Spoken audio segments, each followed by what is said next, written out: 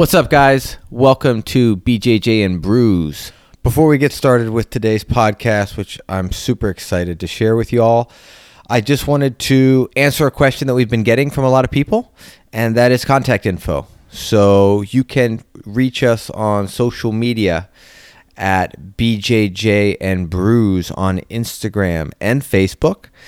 And in addition, you can email us and email the show at bjjandbrews@gmail.com. So that's bjjandbrews@gmail.com. So if you want to hit us up with an email, that's the show's email.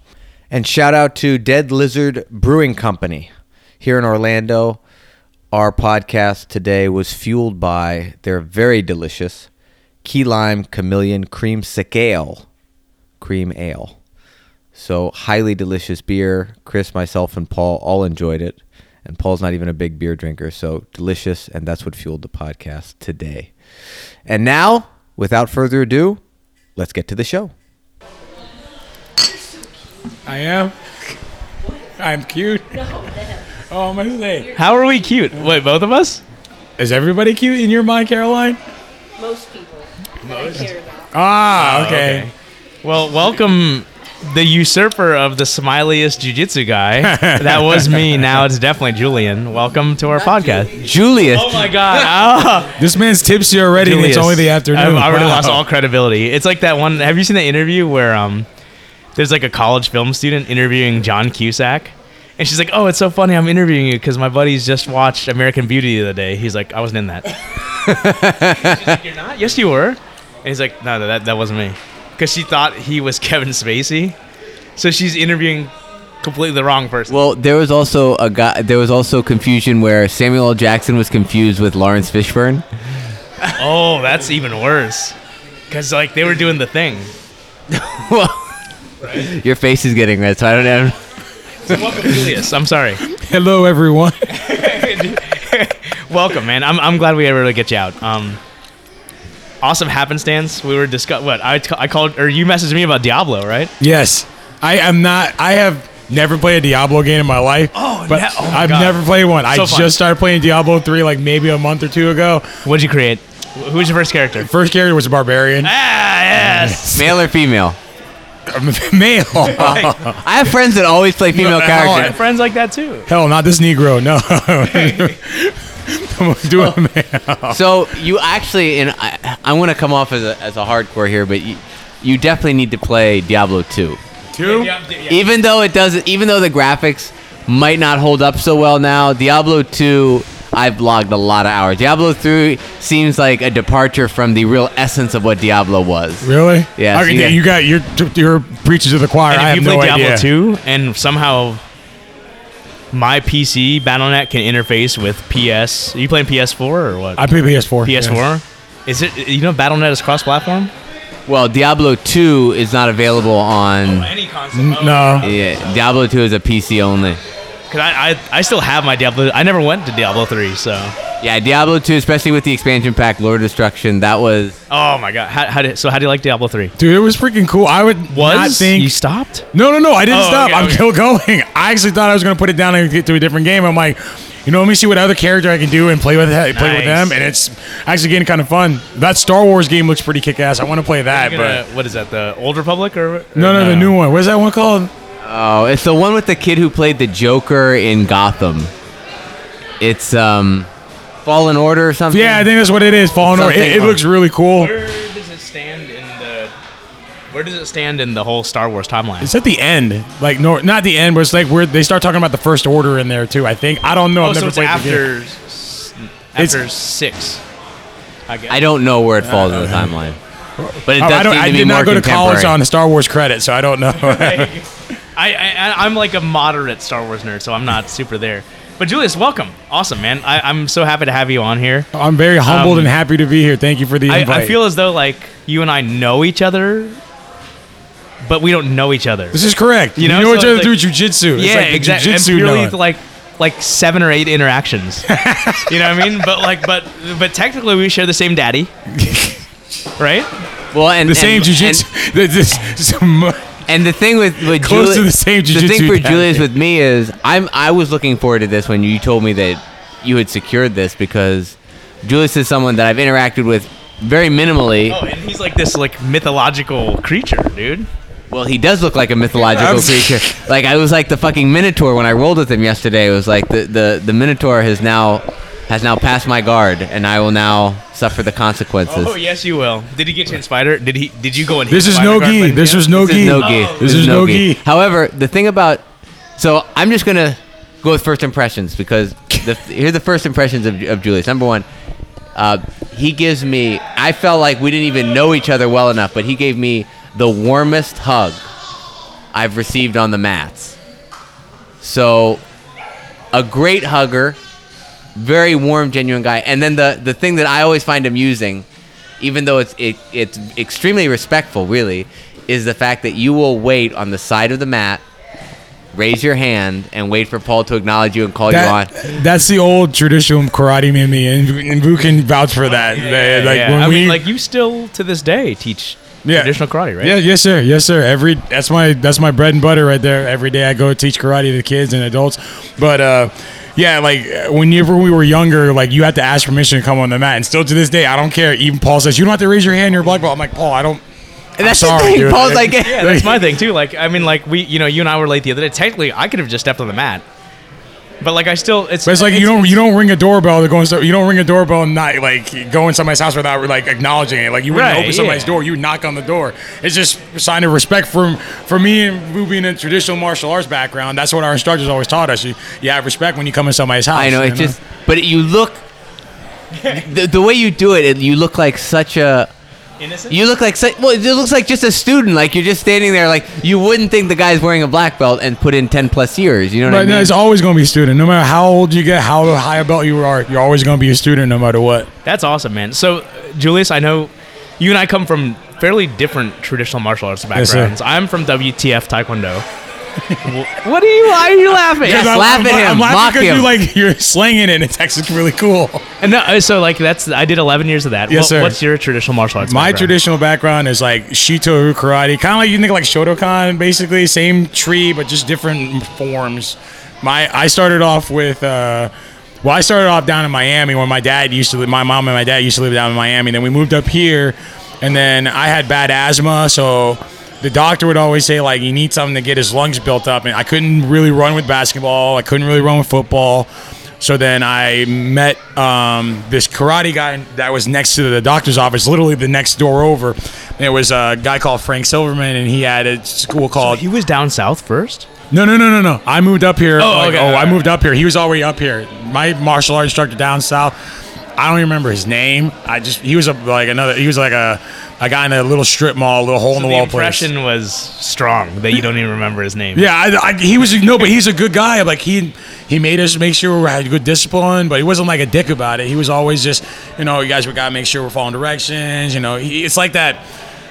Like when you step in the room, it's like that person demands the respect without asking for it. So it's not like he's being a real hard butt to you. He talks, he stands up proper, he talks proper. So he's like, you have to like almost like eat it and regurgitate it at the same time. So then I came up here with Frank Silverman, and then I started getting better at my my asthma. That was Intensity Martial Arts at the time, right? No, that was Central Florida Championship Karate, CFCK. Okay, CFCK, but they had Team Intensity, right? Yes, okay, that is yes. Oh, I remember them from the U.S. Open, man. Yes, that is Team Intensity. Were you? Did you ever do that? No. No? Really? No, Okay. I wasn't cool enough to be on Team Intensity. You mean you weren't willing to pay for it? No, I wasn't cool enough. No, I'm serious. I just was not cool enough. I'm sorry. No. I need to chill out with the bashing. So. Oh, dude, it's a free country. I think everybody's kind of getting a little weak to their emotions, not being able to talk free will. It's okay. Talk what you want. It's all good. Nah, but I wouldn't say I was. See, now we're going on two different roads because I'm way different. I'm not a small guy. I mean, I'm a big guy, and I like lifting weights, and I like being able to. How do tall are things. you and how much do you weigh? I am 6'4" and I weigh 265 pounds. Okay, I feel a little better. I feel a little better about now. about being smashed. I'm like, okay. First off, I never would have thought you were 265. Never? No. Oh. I mean, like you carry it very well, right? Well, thank you. It's also like muscle, so like it doesn't show as 265. I understand that. But it's all in the ass, I think. No, You got thick thighs. You got thick ass thighs. I won't lie about that. I was looking at this. I was like, this is a fucking tree trunk coming through my guard right now. But here's the thing: is like Julius, you can scale it back. Like you're very good at matching energy. Yes. Like you're very, very good at it. You know? I like when I go with, like when I first started doing jiu-jitsu, I'm like, I'm not as fat, and I had to fight. I did jiu-jitsu differently because I didn't really have the opportunity to do like nighttime classes, so I had to figure out where I can train. So most of the time when I was training with pro guys. So those guys are like legit, like you swim with sharks. Like you don't get a chance to like baby feet around it. How did you? So let's go from the transition. You were doing a CFCK, right? CFCK. Yeah, CFCK. So I was doing CFCK, then went through there, started working through them, summer camps and everything. Then I went to. How old were you at the time? I was. Well, this was me between like ages 6 to. Ages 6? I moved here when I was 6. I've been doing martial arts since I was 3. So Oh my god! So I thought I had some pretty good chops. You got me hands down, dude. and then I moved up here when I was 6. Then I've been with Frank Silverman till this day. Like we still have good business relationship together. But me and my wife branched off and bought our own school from. Congratulations, by the way. Oh, thank you. Appreciate You're it. living my dream, to be honest. I'm living vicariously through you at this point. And then when I was about, I want to say 20, like early 20s, mid 20s, I met the guy called Renato Tavares, and he's a real good jiu-jitsu guy. This guy is probably like 5'5", weighs like maybe 120 pounds, soaking wet, maybe a little bit more. But he's like jacked the crap. And they brought him over for a seminar, and he's I'm thinking like, I'm a big guy. I can take this guy. He's pretty small. I don't know what jiu-jitsu is, but I think I can take him. What size were you at that moment?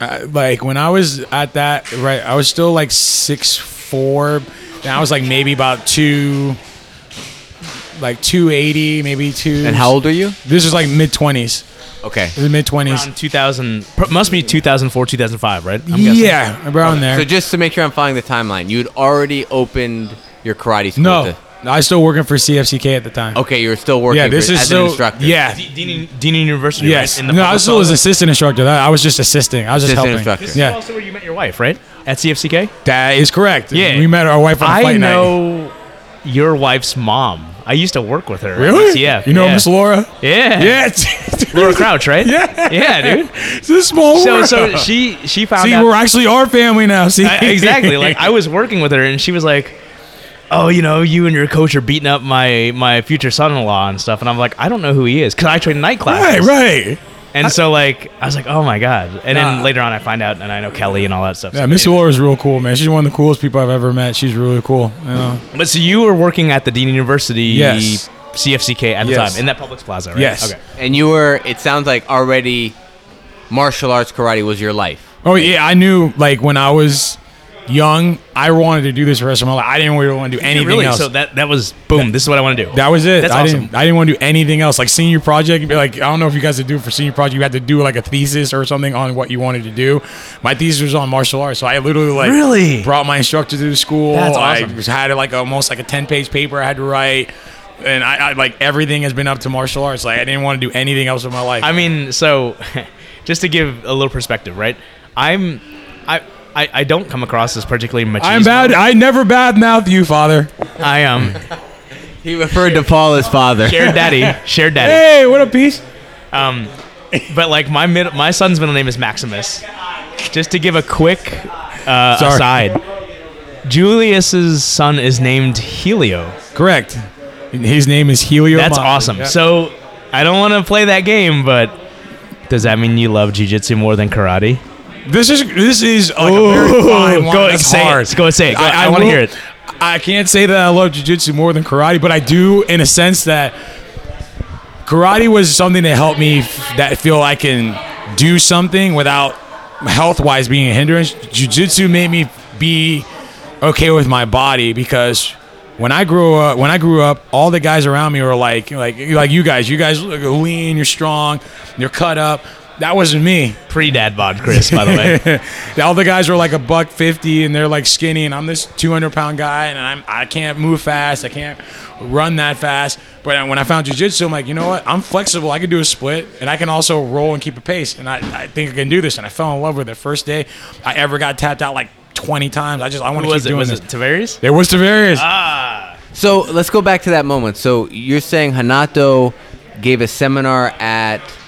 We had this old kickbox center that he came over and did a seminar for. And that's when you were first exposed to jiu-jitsu. That was my first experience with jiu-jitsu. Then the next day, we had like a day camp that we do for kids when there was no school. So me and my buddy Brian, Brian's like one of my best friends. I've known him for years since we were like 10. Does he do jiu-jitsu? No, he wrestles though. There's a story behind that. He does wrestle though, and he's done jiu-jitsu a little, but not a lot. But he got me in a triangle choke before I knew what one was. And he's like, "How'd you do that?" He's like, "I've been watching this Royce Gracie video," and I'm like, "Oh, okay." So then the next day, I figured out where a school was, and let alone Hanato was actually doing doing classes over there. So I started doing classes. Was that the one on Colonial? It was on Dean University. Oh, it was the one across the street It was from the you. one across the street. Okay. So he owned that first. He started doing jiu-jitsu there first. Okay, all right. Yeah. All right. And before Frank and Mike got involved? This is actually as it. There was like Oh, it was- business okay. partners together. They're all business partners together, so they had this whole thing. I kinda- know. You're I'm good. not sure if we're good to talk about this. Chris is the I'm like keeper of the canon. I'm like He's the keeper chronicler. I'm the watcher, right? Like the librarian. The library. So, I did have a question just on this whole timeline because you said this was around 25. Right. Did you go to college? No, I did not go to college. So you went straight from high school into... Learning how to run a martial arts Man, so school. you're their golden child. I wouldn't say that, but I'd say that I've been dedicated to martial arts all my life. I mean, Because so you were involved before it was championship martial arts, before Frank and Mike got together, right? When they were competitors? I was with Silverman from day one. Like the day one he opened his school, I was there till all the merging and everything else. I've been with him no matter what. Really? I've been Oh. with him since That's like awesome, almost day man. one. So you're like true old school. I would say yes in a humble tongue. Yes. No, that's awesome though. Okay, so and then also time-wise, so when Hanato showed up, what year was this roughly? 4 Maybe like something like that, Yeah. like 04, 05, something like that. was 06. He was still at Knockouts. Well, that's my on, question. the old, How do you... So walk us through how you got from Hanato opening your eyes to you're now training with Paul. So one day, like I think they didn't know, like Hanato and like Frank and Mike. I don't know the whole logistics of it. Did you start training jiu-jitsu at that point? I've already been training. I already been training with Hanato for maybe like about 4 months. Okay. Or something like that. And then Paul came over and moved over to where Hanato was in the kickbox center. Then I met Paul. Okay. And then Paul started teaching class. And then And Paul was a brown belt at this time? Paul was a brown belt at this time. Paul is like the oldest brown belt I've ever met in my life. He was a really like old brown I belt. remember when he got his brown belt. You do? Yeah. So when after Wait a minute, hang on. I'm sorry to interrupt. When you mean he's the oldest, I feel like Like there are he was a people- brown belt for a really long time. Oh, Not like okay. old as an age. Like I was gonna say, it's like I know people. No. He's like he was a brown belt for a really long time. Well, I know that some of that was due to the fact that when he went down to Coconut Creek, Laborio told him like, "I'm not going to give you a black belt, right?" Even though he'd been training for a while, Right. brown belt. He's like, "I'm not going to give it." And what Paul's told me is like, "I didn't care. I was an MMA fighter. Like Yeah, that wasn't my thing. I was trying to fight." Yeah. So That- that's probably at least partly what's going on. But now I understand because I thought when you said old, I was thinking No, he's not that old. no, for yeah, being a- yeah. But he'd been at that belt level Yes. for a long time. Yeah, Gotcha. yeah. And then he had been starting classes, and then the rest is history. I've been with him ever since. So ever since he was in that place, I just been with him. So what was your impression of Paul when you first met him? Honestly, Paul seemed like a little bit of a standoff person. You come train. is that so? you come train, and then you come train, and then you kind of do your thing, and you go about your day. And then the more you get to know him, like the man will give you the shirt off his back if you needed it. He's like Yoda. He's like the Jedi Master. Well, that's his. It's what Paul Rodriguez Jedi Master on Instagram. Yeah, right. Like I mean, And he is a little bit. He does drink weird things, and he does live, and he does wander off into the woods. Dude, this would be kind He's of a the guy true who would Yoda, sit right? in a room with the lights off with a candle reading poetry somehow, some way. He'd do that just to do it. This is true. So you've loved martial arts since the age of 3. Yes. You've dedicated it to your life, or your life to it rather. Yes. What Which I think is awesome. Like I've got to interrupt. Like the fact that you're. So it's probably the beer talking, but are you guys familiar with Joseph Campbell? Yes, the hero's journey. The hero's journey. You know who loves Joseph Campbell? Noah. George Lucas. You know who else loves? Who? No, Matt Thornton. Matt Thornton loves Joseph Campbell. So God there. damn. So just as an aside, Noah thinks that SBG, Straight Blast Gym, is the cheesiest thing ever, and I swear by it because it's a part of my like early martial arts journey, and it turns out that BJJ Globetrotters is technically an SBG thing. So now Noah's having to eat so much crow, and so there, Julius, proceed. Well, let me just say just one thing is and this is to Julius's what he's doing. Joseph Campbell studies mythology. He's subsequently passed away, but he's a big into myths. And you said the hero's journey and that sort of thing. But one of the things that he said that stuck with me, and I was exposed to him at a young age, was follow your bliss. Yeah. And the fact that you are doing that, I think is, and I mean that, I'm not saying that to be cheesy or cliche or anything. I think it's awesome because I think far too many people don't have the courage to do that. And the fact that you're doing that, and the fact that it's working out, and the fact that it will work out. If anyone just does that, it will work out. Like, you just have to have the faith in that. I think it's fucking awesome. So I just want to... I appreciate it. I really do. It's, man, like, for you to even just go in that route, like, you love it so much that nothing else was in your mind. Yeah, nothing. Like, that's awesome. Nothing. Like, you weren't clouded by, like, the sort of, like, American dream of, like, you go out and you get a job and work hard, work a little overtime, retire early, right. Then you get the boat and the house and enjoy life. No, it's like you enjoy every day because you're doing what you love. And well, it's still this is still a job, no matter, like, it's still Absolutely. Hard work, it's still a grind. I mean, but it's something that I wanted to do. It's nothing that I like had a backup plan. How did your parents feel about it? Because I mean, like, now, as both of us are parents, right? I mean, like, it's, you know, you want the quote best for your kid, right? But ultimately you want your kid to be happy. Of course. And in your mindset is a little bit different than mine, because I'm a first generation American where my parents were like, you go out, you get a good job that has benefits and blah, blah, blah. You've gone the entrepreneurial route. Like, how did your parents feel about that? This is a funny story. So my mom was one of the coolest people I've ever known, and my dad too. But my mom knew I was cut out for karate the first class she put me in. Really? She saw how happy it made me. She saw how at the age of 3. She saw how happy it made me. She saw how my asthma wasn't getting, like, being occurred by any of the movements I was doing. She's like, you're meant to do this. So for years, she's like, doesn't matter what you're doing karate. Doesn't matter, broken arm, broken leg, you don't want to go, we're taking you. Suck it up, you're going. I don't want to go. Get up. I will take your ass off this couch. You're going to karate. Every day, if I wanted to go, she called Shihan. We call him Silverman Shihan. I'll call him on the phone. Or Sensei Jim, when he was there. Yeah, I'll call him on the phone. You get your ass to the school. You're going to karate class. So then we went to karate class, and then she just kept on me. So then time came where it was like, met Michelle. You know, we met each other, fell in love. Michelle's your wife. Michelle is my wife. To this day, best thing that ever happened to me. I don't know how I freaking go through the day without her. It's funny how that works out for us goofy guys, right? Yeah, it does. I actually, funny story with her. I actually met her. She was always like my crush. Like, we always worked around each other, but she was always my crush. So one night we used to have these fight nights for karate where we would all get to schools together and we used to spar for like 2-3 hours. So we get. What was she? Sorry to interrupt. What was she doing at the time? She was doing karate too. Karate. No, she worked at the other karate school. She worked at another one. Oh, all this cross pollination. Which one was she at? She was at the one in Oviedo. Oh, really? Yeah, she was the one in Oviedo. Really? Okay, all right. Yeah, she was the one in the what's the coach's name? Is like, it's a jiu-jitsu guy's name, but it's not a jiu-jitsu guy.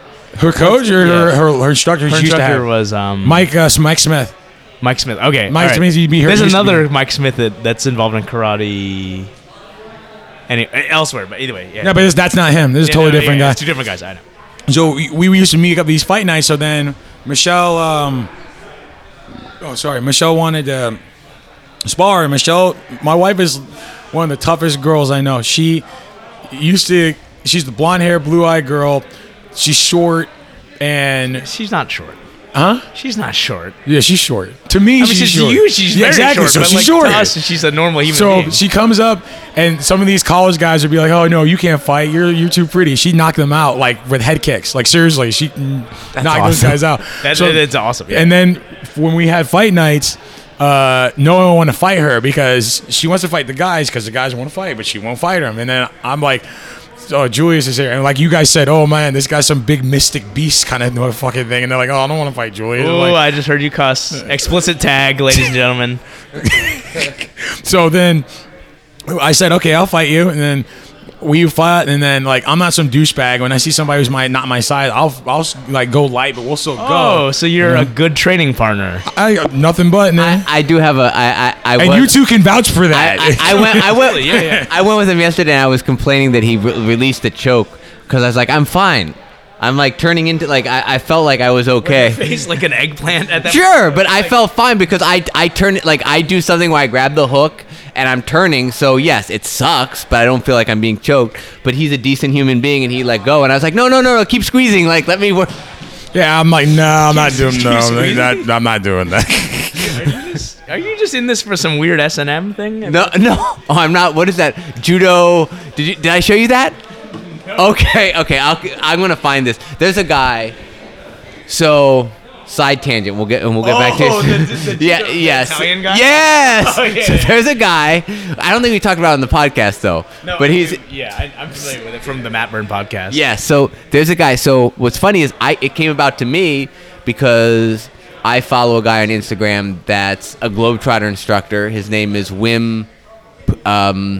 He's Belgian. It's Wim Pooter or De Pooter. I apologize, Wim, but he's a black belt. Yeah, but anyway, this guy is from Belgium, and I think he's a 3rd degree black belt now. But he posted on Instagram, "Judo so and so strikes again," and he shows a message, and he's like, "Hello, I'm 5'9", such and such, shoe size 42, looking for black belt to strangle me so I can test my limits, you know." And there's this guy that's going around whose thing, for lack of a better term, his fetish is he goes around to black belts and he wants to be choked out by black belts. That's his thing.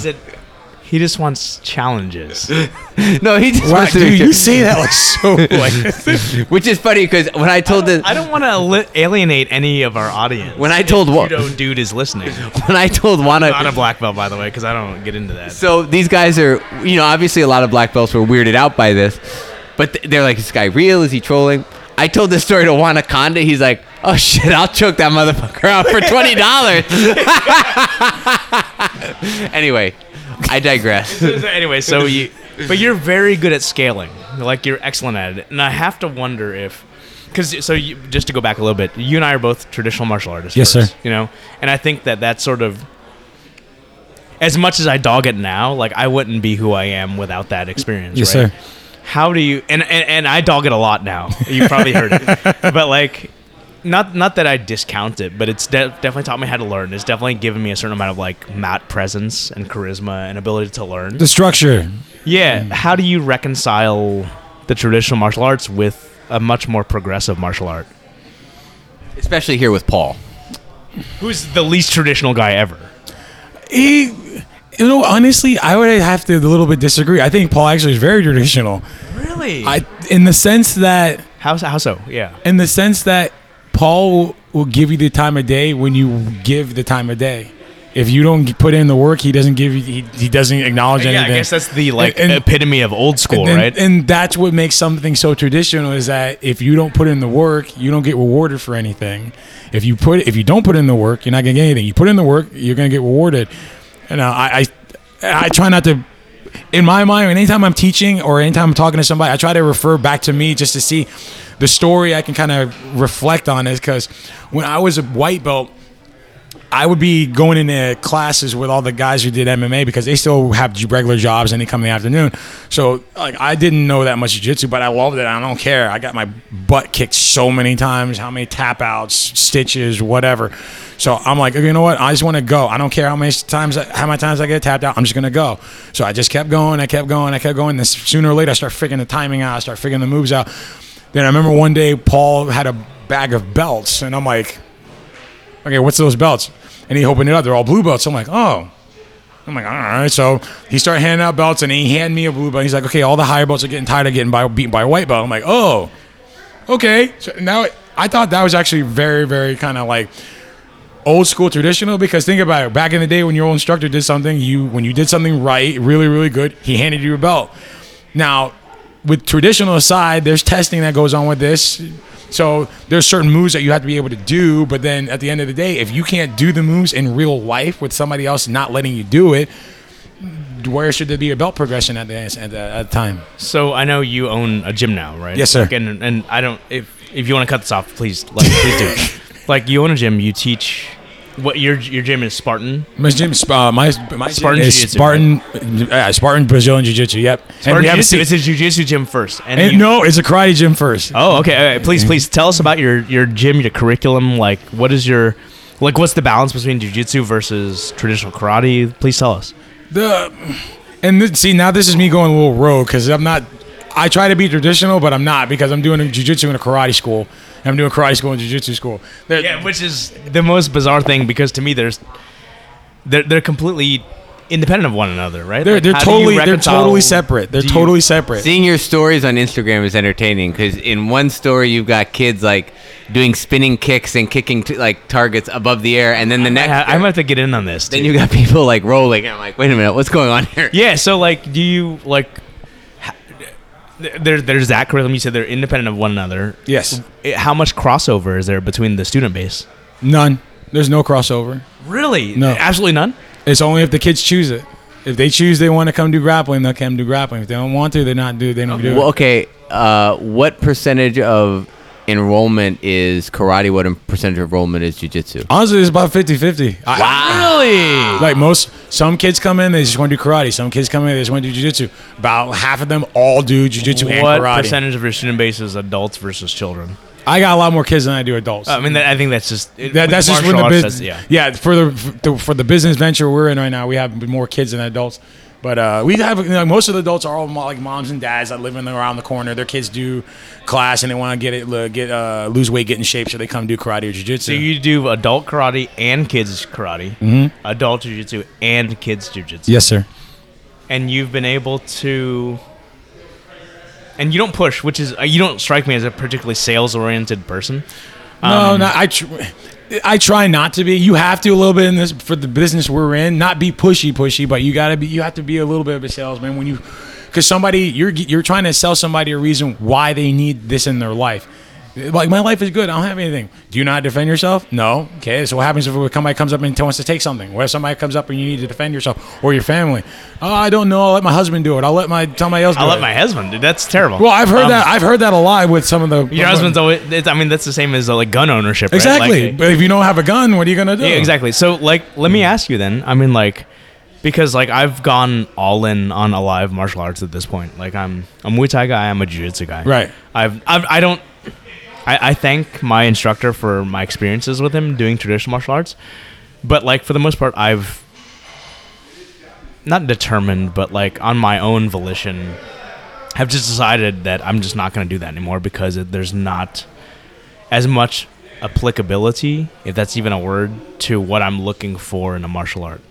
How do you, living literally 1 foot in one world and 1 foot in the other, reconcile like how you sell karate to a student? Like, is it that applicable to self-defense when we know that something like Muay Thai, and actually I know you've had amateur boxing fights because Dorian cornered you. Yeah. Like, how do you reconcile that with one versus the other? You're trying to ask which one's better to sell? Is that what you're trying to ask? I'm just saying, like, how do you say, like, because I know. I mean, I'm not putting words in your mouth. I'm trying not to. No. But like the idea that like you and I, for the most part, know that something like Muay Thai is a more alive martial arts, battle tested, than something like traditional karate. Correct. But if you're trying to sell the benefit of something like traditional karate to a student, have you modified your curriculum rather to make it more alive against resisting opponents versus the sort of traditional prearranged sorts of stuff? You just hit the nail on the head when I changed my curriculum when I opened my school. Okay, so you made your own. Okay, please elaborate. No. So now this is where you're starting to get into my style of martial arts is traditional. When we do kata, which is forms, that's when the traditional is. But when we talk about doing anything that consists of fighting, self-defense, or anything else, it's not traditional. It's all what I've experienced with Paul, Laborio, Jason, Julian. I put all that on the map for the kids and the adults because that's what works. And that's why I know works. So that's what I teach. And yes, we do still some of the point stuff with the side kicks, because the kids like doing that. Do you guys do any step sparring, like 1, 2, 3 step sparring? What is 1, 2, 3 step sparring? What is that? Oh, okay. So that's a karate thing, or excuse me. I'm gonna say karate for how many years? I've never heard one. So like 1 step sparring is like, I mean, and you've seen it before. I know you've seen it, but it's like I start off with like a low block, and then like I step in with a like. Oh, you're talking about the traditional like Koshi Kempo kind of style? Where and then I just like boom, and then you do like this series of like 9 maneuvers, right? Oh, you're talking about like Hinchy hose or something like that. I'm not sure what the traditional term for it. Right. I call it 1, 2, 3 step sparring. Right. But how do you? I mean, like. That's what we call them. It's still a part of the curriculum. I mean, it's good for exercise, maybe. Karate is good for a sense of structure because you have your white belts, you have all the way up to black belt. You have a structure of techniques that you have to do to get to your goal of black belt. Then when you get to black belt, you have a set of goals that you need to go to the next one. So karate, in a sense, is good for everybody because it gives you goals that are not far to reach in between. Like you got your white belt, the yellow belt. You have kata, a couple moves to do, and you get your yellow belt. So that's not bad for people to get. It's a structure, just like you. Me and you are both martial arts. I've seen you on the mat. You're dedicated. You got your mind straight. You know how to do it, and that's because we've had the discipline put in us. There's a skill to learning as well. Exactly. You've had the discipline, the skill put in us to focus and learn when somebody's teaching something to us. And I'm not saying that you can't do that with any other sport, but martial art was what got us to make sure we're focusing up. 100%. Yeah, because like there's like some people can do football. I don't want football. I can play basketball. I'm really good at basketball. It wasn't my passion. Martial arts is what got my head focused and straight on goals, having structure, making sure I was disciplined, and that's what did it for me for martial arts. And that's what karate does for like a lot of the kids is it gives them that discipline, that structure, that hands-on. Kind of situation where they don't get in any kind of sport, or like let's say and please don't anybody get upset or offended. Like if you got the geeky kid or the loner or the person who doesn't make any friends or not social. I've seen so many kids in my school that are socially awkward, never talk to anybody, don't have any friends. In about 3 days, they're like a part of this family that we created, and they're making friends. They're talking. The mom's like, "How do you get that? How'd you do that?" We didn't do anything. We just gave them a situation where they're comfortable. No one's judging them. No one's looking down at them. You come in, you're learning something bigger than yourself, which is martial arts. So martial arts is always helping. Dude, that's mission accomplished, right? Like that's martial arts, right? Like awesome. Like I love that. So what? Julius, you're an extremely talented person. One of the most talented I've ever met. I appreciate that with a grain of salt. I humbly like, take that. 100%, right? Like I've rolled with. I've been this. You've been in this for a lifelong venture too. Yes, sir. But like in rolling with, like I still have to work very hard. I'm not saying that you don't work very hard, mind you. I have to work extremely hard just to maintain a mediocre level of jiu-jitsu. You've kickboxed. I've watched your boxing matches. You're incredible on the mat in jiu-jitsu. Why haven't you pursued like a professional level of competition? I just haven't really gotten the bug to do it. I mean, it's not like I don't. It's not. Did you compete in traditional karate coming up the ranks? Yes, that I did. I did compete in like kata. I competed in sparring. I just don't know. I just never really got the bug to do it. I was having so much fun just fighting with the pros, and going home at night, not having to worry about doing anything else. But honestly, I just really didn't have the bug to do it. I mean, it just really nothing. I don't get pleasure out of beating somebody in a pummel of bloody mess for everybody watching. I just don't really. That doesn't excite me. What excites me is I can go over and spar with you, and we both go home if we've got like bloody noses, whatever. That was fun because we're not trying to kill each other for somebody to watch. I just like that aspect, just like I don't care about anybody else. Like, oh, I want to see this fight. That's like I don't really care about that. That's not me. There's plenty of other people that do that, but I'm not one of those people. Let's bring this back, like the timeline, because I'm still kind of curious here on the backstory. Where we left off with the timeline, you were a white belt, and then you had just gotten handed a blue belt because Paul was like, these guys are getting sick of getting beat by a white belt. Yeah, beat by a white belt. So talk us through your training from blue belt ultimately to black belt with Paul. So how did that go? How was your time at blue belt, purple, brown? Did you have any breaks? What do you mean by break? Like did you have a hiatus due to life, due to injury, or are you talking about like? Oh, okay. So or were you able to train consistently this whole time? I was able to train consistently. I've never really had like a bad injury except for one time when me and Steve Ramos were rolling. Ooh. My pinky. I've heard a lot of stories about this mythical Steve Ramos. Steve Ramos, rolling rough and rolling hard. He does both. Steve Ramos, I will say it to this day and give him credit. The way he warmed up and did class, so I trained with him for like a year and a half, is the reason why sometimes I don't quit and when we get in a deep hole or a bad spot, because the training and the drilling that we've done when I was like a blue belt with him, the wrestling, the positions, the grinding, the whole thing is because of him. He was such a great instructor when he was here with Paul, and then Paul was just like somebody had like one of my Mr. Metzger always asks me. He sometimes asks me like, because I train all over Orlando when I can get a chance to train when I'm ever in the area. So like some of the people that helped shape my jiu-jitsu was Paul and Paul Laborio and Tarsus Paula. He's a real good really good jiu-jitsu. I hope you guys get a chance to meet him one day. His jiu-jitsu. Chris, I know. Yeah, Tarsus. I remember when Tarsus came to Orlando. Yeah, dude, Tarsus is so good. I've been with him. Me and him been like best buddies for a while. So and then I trained with Mike Lee. I've trained with all these other guys. And then somebody asked me, if you had to define Paul, how would you define him as an instructor? And I try to put it into words, and not saying that I don't want to try to like make somebody upset about the words I say, but if I had to pick Paul, I say Paul is somebody who's going to help you.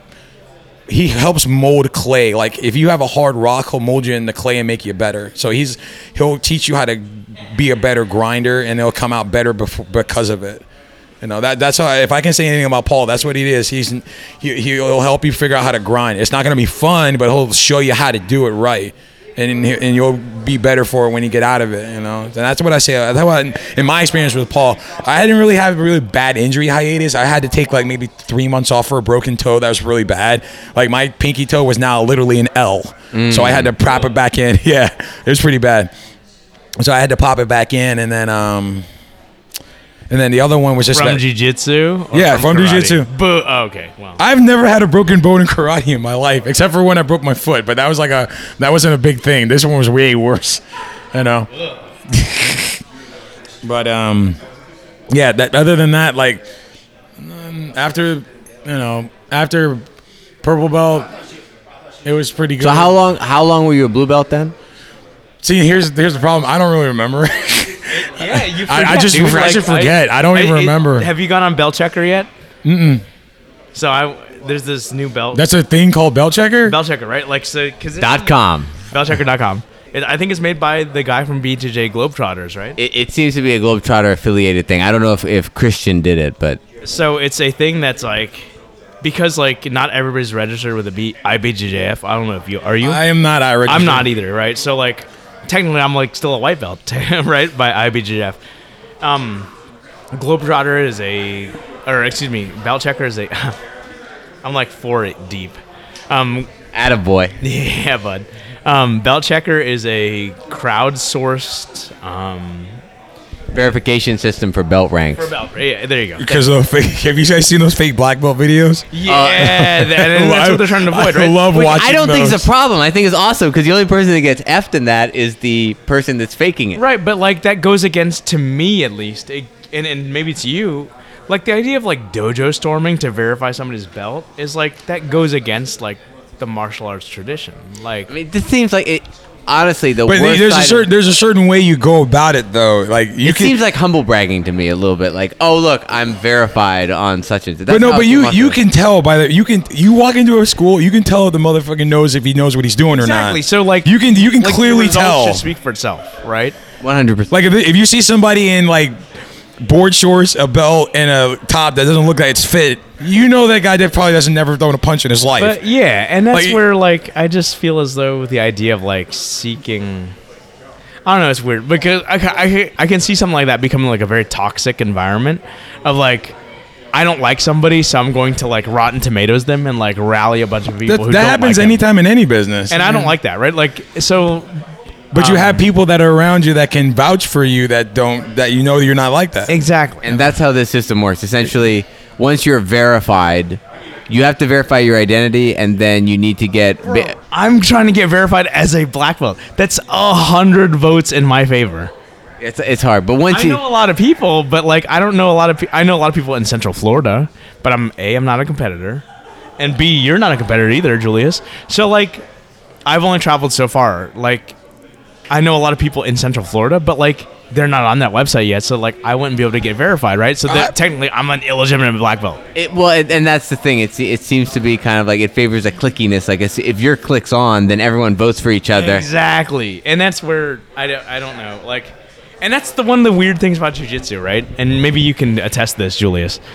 Like, with karate and traditional martial arts in general, there's an objective measure of I need to accomplish this to achieve this.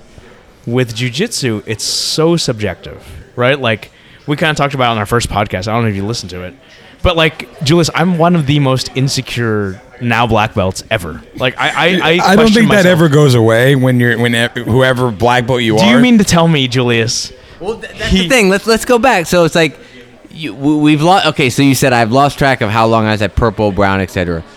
At least go to how did you get promoted? How did that go down? And then how did you feel? To answer his point, how did you feel when you were promoted to black belt?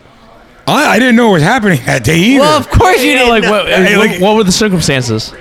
There was nothing. Like I literally came. Paul's like, "Are you gonna come to graduation?" What year was this? I don't remember. I think it was He like doesn't even know, I think it was right? like 3 years ago. I think or 4 years ago, maybe. I don't Did even anyone remember. else get promoted to black belt with you? No, I was the only one. By yourself? I was by Wait, myself. who- Wait, who so- went first? You or Cap? No, Cap got it first. Cap got. Okay. So Cap's the first Cap's black the first black belt. Dylan. No, Dylan got it after Julian. No. First it was. This is how it was, bad we no, are about like it was jiu-jitsu, subjectivity Cap, of everything. It was Cap. Cap was the first It was Paul Cap. Rodriguez black belt. Yes, it was Cap. Then it was me. Number 2. Then it was Julian. Then it was Dylan. Then it was. I'm looking at the wall. Then it was either Zach or Tommy. No, it's Tommy. Tommy. Then it was Ryan. Reddy Bravo. Yeah. And then Zach. and then Zach and then Jim. Nick. And then Jim and then Nick. Yeah. Yeah, Jim's the last. Jim was the one before you. Before you. Jim was in college. before me Yes. in college, yes. Yes. So yeah, that I don't even like. He just came up and said, "God, we got somebody who's a real good traditional martial artist and yada yada yada." He's like, "Julius," I'm like, "Oh, holy!" I'm like, "I got a black belt now." And Dude, it was just did really you cry? surreal because I didn't. No, dude, hell yeah, I cried. Like, Yeah, all right. Man, tears flowed. It was Dude, so strong. it's something that is very, very sentimental. That's not. It's just a piece of fabric. From the outside world looking in, it's just fabric. You were sitting on a couch. Couches are made by fabric. What's a big deal by having a belt wrapped around you? From the outside looking in, it's not a thing. But when you're inside and you've gone through the trenches, we've had to go through with aches, pains, time away from family, time away from friends, and trying to Yeah, but make your yourself. friends and family are all on the mat with you. No, dude. sometimes I turn my back away from my friends to come do karate or come do jujitsu. Like, yeah, you want to come out? Let's go out and let's go have a beer. I want to go do class. You want to come to the party? And I gotta go to work. I got to go do this testing. That's I have awesome, to go get man, this. that you uphold that. You know, and I did it because I wanted to. 'Cause I'm like, no, I want to get better at this. I want to get this done. And like, I'm a big emotional guy. I'm a big teddy bear. I don't like when I got emotional on that, you know. But the first time I got it, I was just like, man, I can't believe that I'm up here with like I don't know if I'm up on this tier with Paul yet. I mean, Yeah. So how you know. did you feel like you did? Did you feel like you deserved it? I You don't did think this? any black belt who gets a black belt in this. I don't want to talk for everybody, but I don't know if every black belt thinks they're a black belt when they get a black belt. I think somebody thinks they're gonna get a black belt maybe another year after if they get it that time, because it's just 100%. because it's another like okay. Paul I can go with Paul. Okay, I'm pretty good now. I can stop getting submitted. I can stop him sweeping me. I can stop a takedown, maybe one or two, until Paul starts getting into fifth gear and starts taking the crap out of. That's each what he other. says. He says it's just like, just hold me off. That's all I'm asking. And, You know what I mean? and this again, think of like old school martial arts. When back in the day, when your instructor saw you getting used to everything, your belt color changed. Now, when your instructor started saying like, "Okay, I can't play with you anymore," starting to get a high belt color. Okay, now it's not fun to spar with you anymore, do anything. So now we're gonna give you a black belt. Okay, so now you know as much technique as I do now. So now you can teach the classes. Now I can take a break, and that's just how it goes. It's been doing that for like millions of years. Did you teach at all for Paul before you? Yeah, yeah. It's like, Paul, Julius, can you teach class? We don't get sucked Yeah, into that. yeah. I'm like, I get sucker go to teach skiing. class. Dude, is this live or is it recorded? This is ATT This is Orlando, what do you? bro. This is recorded. Okay, because my students are trying. My students trying to find out ATT what Orlando it is. sis. Oh, this you're unfortunately. So here's the crazy thing, Julius. So you are. This is the good and the bad. You are episode 20, Episode 20. which is an awesome milestone. What's crazy though is we just released episode 14. We have that many in the bank. Bro, there's so many. Like, first off, I'm so happy that you were able to make it. Like, of course, As with all our guests, like we are humbled by the outpouring of interest in coming on this. I'm on this humbled by podcast. letting you guys letting me come on. I mean, honestly, me being you me, realize- I don't feel like I'm that big of a deal to get on anything, talking or anything. So I First off, you realize you literally are this minotaur, right? Like, you're spoken about the way, like, have y'all rolled with Julius? really, dude. this is news to me. So. Julius, first off, okay, so like, let's go back a little bit, right? But on top of that, you're such a nice guy. You are the smiley.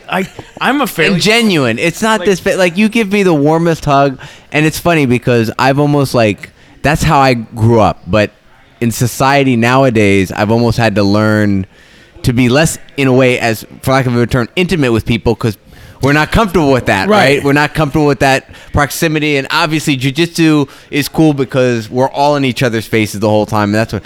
But when you grab me with one of those bear hugs and you gable grip me from behind and you give me a squeeze, that's what I grew up with my dad. But it's like I don't do that with most people because they're uncomfortable with that. See, but when I you do- did it, I was like, I do it with everybody. I know that's do the it thing. Like you everybody. pick up Paul every time you come on the mat, Yeah. and it's awesome. You know. I do that because I'm just a very loving person. So is that from karate or is that from Mobley? That's from Mobley. Is it? Okay, that's awesome. That's my mom. My mom doesn't matter. We know you. Your Are your family. parents like 9 feet tall also? Actually, I'm taller than my mom. I'm just as tall as my dad, but I'm the shortest one in my family. Do you have siblings? I have one older sister. She Wait a lives. minute, wait. Let that sink in. He just said he's the shortest in his family.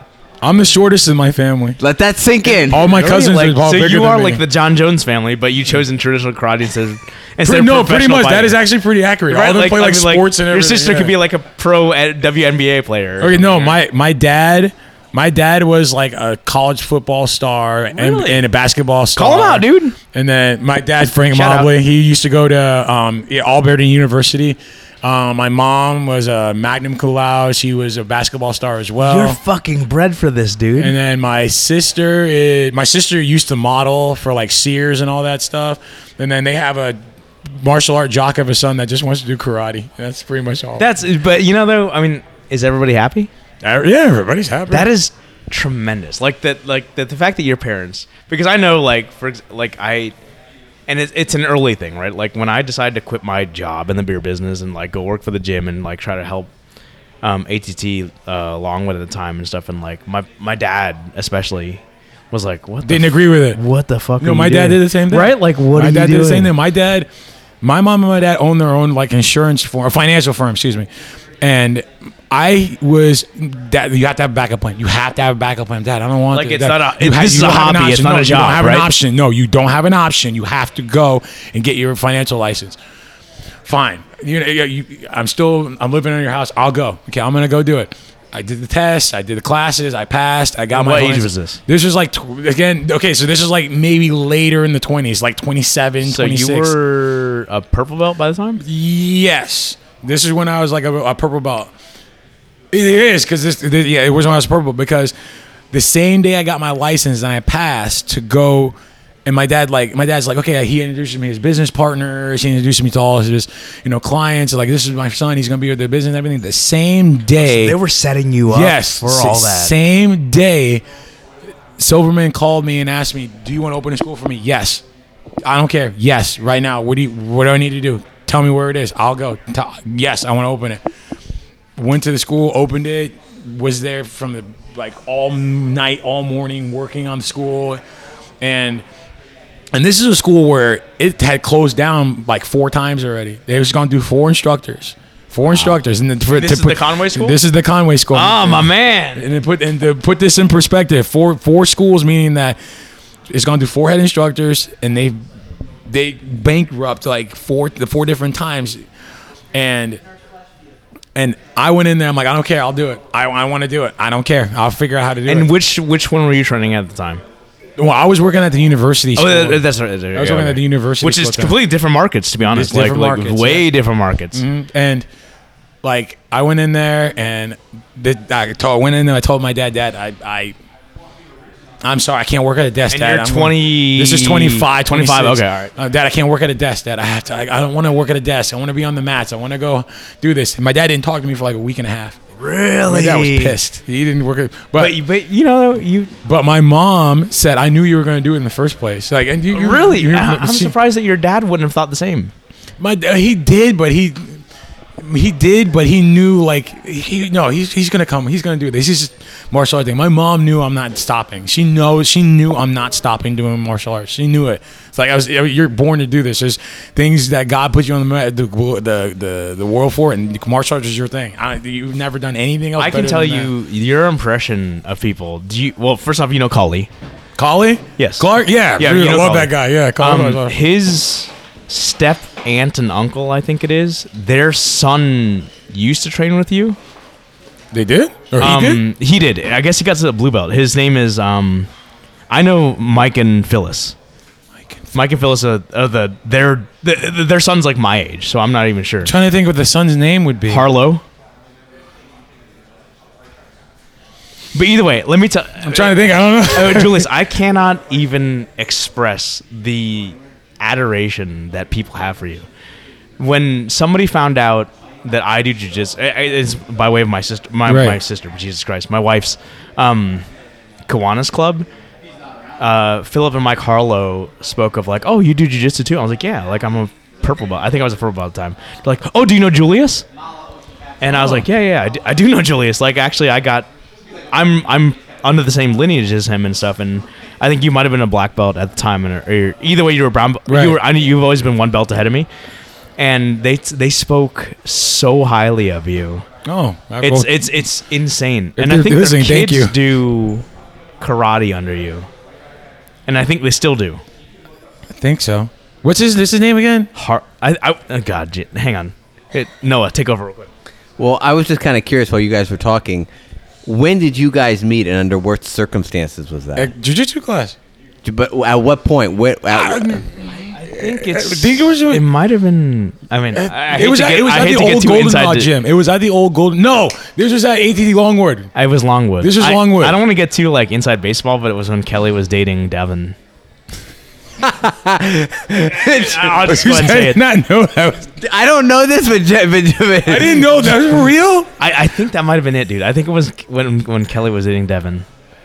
Wait, is No, it was before. It was before. It was probably before before that, but then Devin came out Yes, with Kelly. yes, and I yes, came yes, with- yes. And, That's and when you do this now, actually. It's funny that you still do it. I remember I was like, God damn, this guy's spider guard so hard to pass.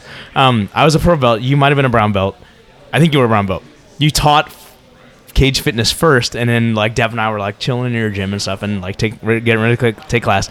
We rolled, and I was terrified of you first off because like I've heard of like the legend of like I Julius, don't know what this legend and is. like, and you're like purple belt, get over here, and I was like, fuck my life. I remember that. I remember this now. Yes. Yeah, Kelly's a little. I was. Yes, I remember Is this this now. Kelly that's a brown belt now? This is he was. I was a Kelly brown belt. Yeah, Campo. Del Campo. Del Campo. Yeah, Of the camps. She actually married one of my first students I ever had at the school. One of the first students you ever. He's very good, by the way. Yeah, he's like a son to me. He's a good kid. He's a good guy. When you say first student, you mean karate student? First or karate jujitsu? student. First karate student. Wow.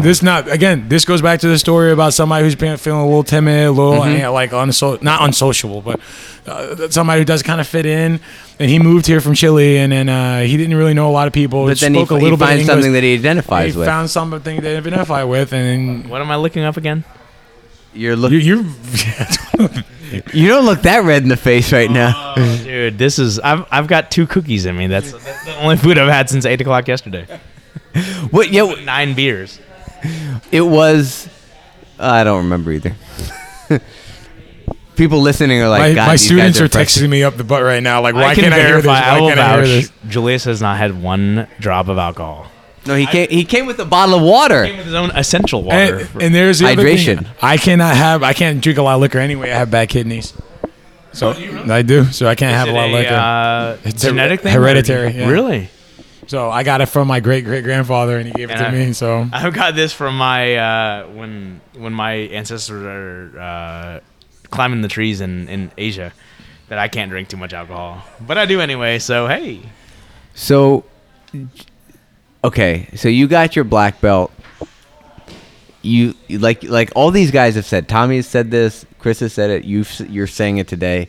You didn't feel necessarily that you were ready for it. no, Now, that being said, you are one of the few. Chris is one of the few. Tommy's one of the few that have gotten a black belt, and moreover, gotten a black belt under Paul. correct. I will not. It's not a secret that I think would be a great moment. It would be a great milestone if I could get a black belt someday under Paul. Right. What advice for a guy like me would you have? Don't quit. Don't. Okay. I wish I had some kind of other fairy tale speech, but honestly, that's all it is. Like, if you think about it, like, who can vouch for this? Old Sensei used to say this all the time. How many people do you think are sign up for martial arts every year? Give me a number. like Just saying, as a whole, As a whole, like millions. Okay, so let's say 1 million kids sign up for martial arts. 100,000 will get to a black belt. So out of 1 million kids, 100,000 will get to a 10%. black belt. 10%. Out of that 10%, 100,000, about maybe 50,000 will get to the next phase if you go in the secondary black belt. Go down again. Less than that, make it to a third degree. You keep going down. Sure. So In your style of karate, at what point are you considered master? Is it 4th? I see. This is me not being a realist. Like, I've never. Okay, so you want to have the master term? The master term is I like just know in WTF Taekwondo, I'm not a master because No. I only made it to 3rd But degree. the WTF. I love this. This is why it sounds like a wrestling thing. Like I love WTF. John Cena with the WTF. Hey, bro, this left leg body kick didn't come from nowhere. and see again, but you learned it from karate though. I learned it's a Taekwondo thing, man. Exactly, Like, so- I can't discount that. I give credit where it's But due. no, I'm trying to. What are you saying again? What's So the like, question again? at what point are you considered a quote master? Oh, I think I think anybody that's got 10th degree black belt's a master. I think 10 because that's when you get the red belt. So the red belt's a master belt. I think for jiu-jitsu it's 6. No, it's 10. Is it 10? 10. Well, nobody can get 10 in jiu-jitsu. Yes, you can. No, you can't. Yes, you can. You can be Helio Gracie. No, okay. Do you not see the documentaries they have on the guys down in Brazil with 10 that has Well, red I know belts? the coral belt is 6, right? Okay, score belt? So you mean to tell me Livorio is not a master? Oh, dude, you got to hear. Okay, see. He's a coral belt. He's Labor, what, 6 no, or 7, he right? he said he gave it back. Oh, did he really? He said there's so much politics and drama. He's just like, just take it. I don't Yeah, care. I don't- But in the sense I don't of, keep think up about with it. that either, right? Do you think about it? Do you not think Laborio's a master? we Exactly. He doesn't need a fucking belt. But that's exactly, ri- you that- just yeah. said it. You just said it. He doesn't need it though, because you just know from what he is.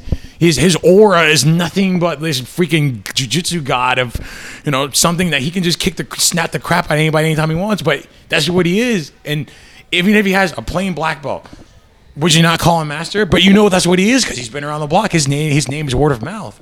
When I went to Dubai with him, it was crazy. What? Yeah, I went to Dubai with him for 6 Explain. days. Huh? Explain. Okay, so Laborio was trying to help get his business started with teaching jiu-jitsu guys how to be Martial Arts Nation thing, Yes, or- with the okay. Martial Arts Nation. And just hang. Are you a part of that? Yes. Okay. Okay, and one I need you to go into that in a little bit. and one quick thing.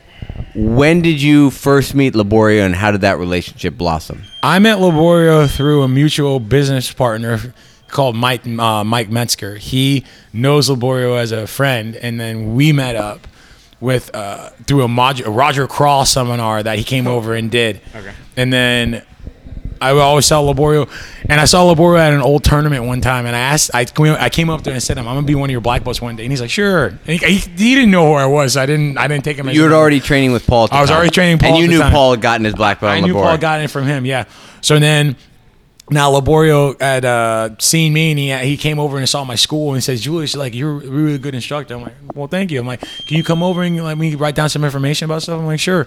So we start talking, and we start having this booklet, and then he's like, "I'm in Dubai right now." I'm like, "Okay, it'd be cool to go over there." And he calls me on the phone 2 seconds later. I'm like, "Would you really come over here?" I'm like, "What do you mean?" Like, seriously, no shit. Will you come over here? I'm like, yeah, sure, I'll go. And we went over there for 6 days. We're over there training the instructors about how to become better instructors, run classes So more let me efficiently. ask you. It's a discussion that, and I'm sorry to cut you off. No, you're good. It's a discussion that Noah and I have quite often. Jiu-jitsu, and I'm using jiu-jitsu interchangeably with Brazilian jiu-jitsu, is a very young martial art. You can date it back. You can date it back to you. I can look at it right there on the You wall can behind literally you. know who the first person who touched it was. Back And- do you know who your first person was who touched Taekwondo? Yeah. No, I mean because And it's a made-up sport. I mean, I don't want to say that, but No. but it's made up, right? Yeah. But we can literally trace our lineage back, which Yeah, is exactly. awesome. But so because it's so young, and I think that's one of the strengths that you and I have, to be honest, and not to toot our own horn, but is because we have the structure of teaching traditional martial Correct. arts, we can carry that over to jiu-jitsu because Yes. it is such a young sport. Yes. And I forgot where I was going with this, but that's probably one of the things that jiu-jitsu is lacking right now. And I think the idea of attrition where for early on, it was just whoever was toughest and it was all experimentation. You were figuring out what worked and whatever didn't. Mm-hmm. But now as we can apply teaching concepts and learning concepts to it, that's probably where the next breakthrough of jiu-jitsu is going to come. Well, the strongest person in the room is not always the best teacher. The strongest person in the room is the strongest person in the room. Just because you can bench press 500 pounds doesn't mean you can teach somebody how to do it the right way. Not saying that the person who's the strongest person in the room can't do it, but it's sometimes always, and you've probably seen it on on basketball teams, soccer teams, coaches, anyone else. If you kind of understand how to teach somebody, it'll last them a lifetime. Instead of making them fish the right way. If you teach them how to fish the right way, you'll be able to get them. just I don't know if you follow like weightlifting and stuff. Yeah. But there's a guy by the name of Arthur Jones, who he was the pioneer of quote high intensity training, and his analogy he always used was I'm not gonna ask, and this is not racist by any means. I'm just using his quotes. He said, "I'm not gonna ask a black person how to get a suntan." Right, because they're just naturally tan. Just Right. as I'm not going to naturally ask a huge bodybuilder how he got big, because often he got that way by happenstance. He didn't get that way because he understands how the body works, how biomechanics works, how nutrition works. Who's more knowledgeable about the human body? The exercise physiologist or the bro bodybuilder who just happens to be huge, right? And I think that applies to, and I think we're reaching that point now with jiu-jitsu and all martial arts for that matter, just with the idea of better coaching, is we have a population at this point of people who are good practitioners, but also excellent instructors. Yes. And excellent like students. Yes.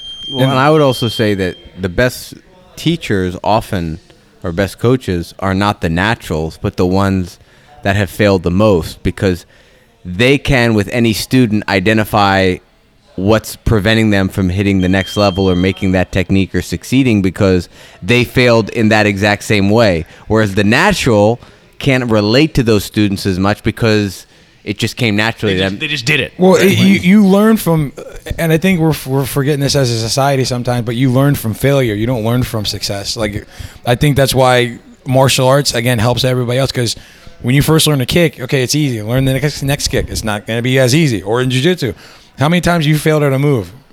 Thousands of times. So you learn from your failure, and I think that's a big thing that I try to teach my students at my school, at the school, is like, you learn from your failure. Okay, the move didn't work. Okay, it doesn't mean the move doesn't work. You got to try to make sure you're doing it right. So figure it out. I've done that countless of time, and you guys probably laugh at me when I'm smiling with you guys, when I'm rolling with you guys. Half the crap I do with you guys, I'm doing it for the first time sometimes because I'm just trying to see if it works.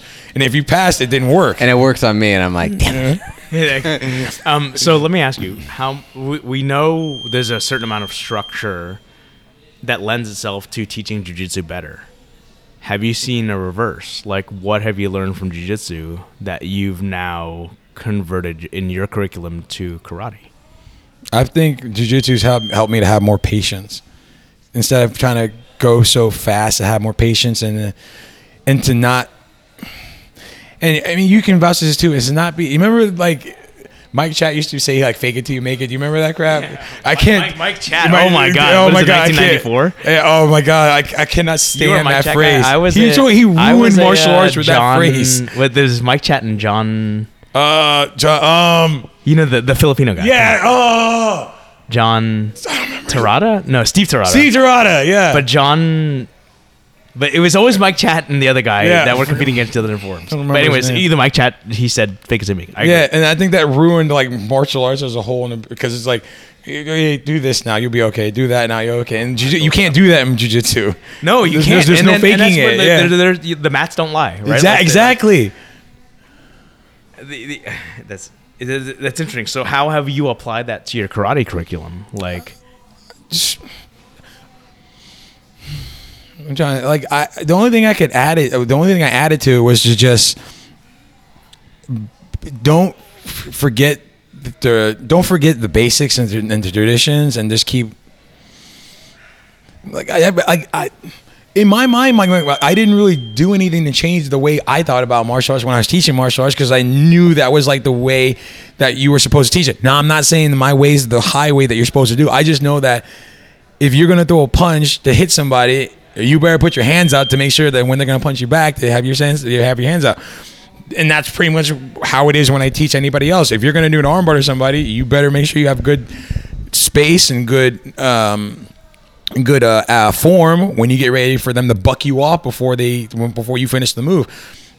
Nothing really has changed the way if I've teach. If anything else, when I've been with Paul, is just to teach the people how to be okay to fail and grind out what you want. If you want to be good at this, you got to keep going. Don't quit. Just keep going. John Valera.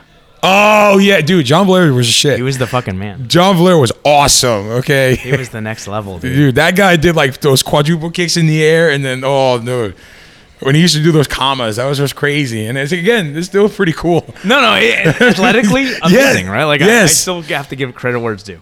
And that's awesome, man. Like I have so much respect for you for like finding that passion and just running with it.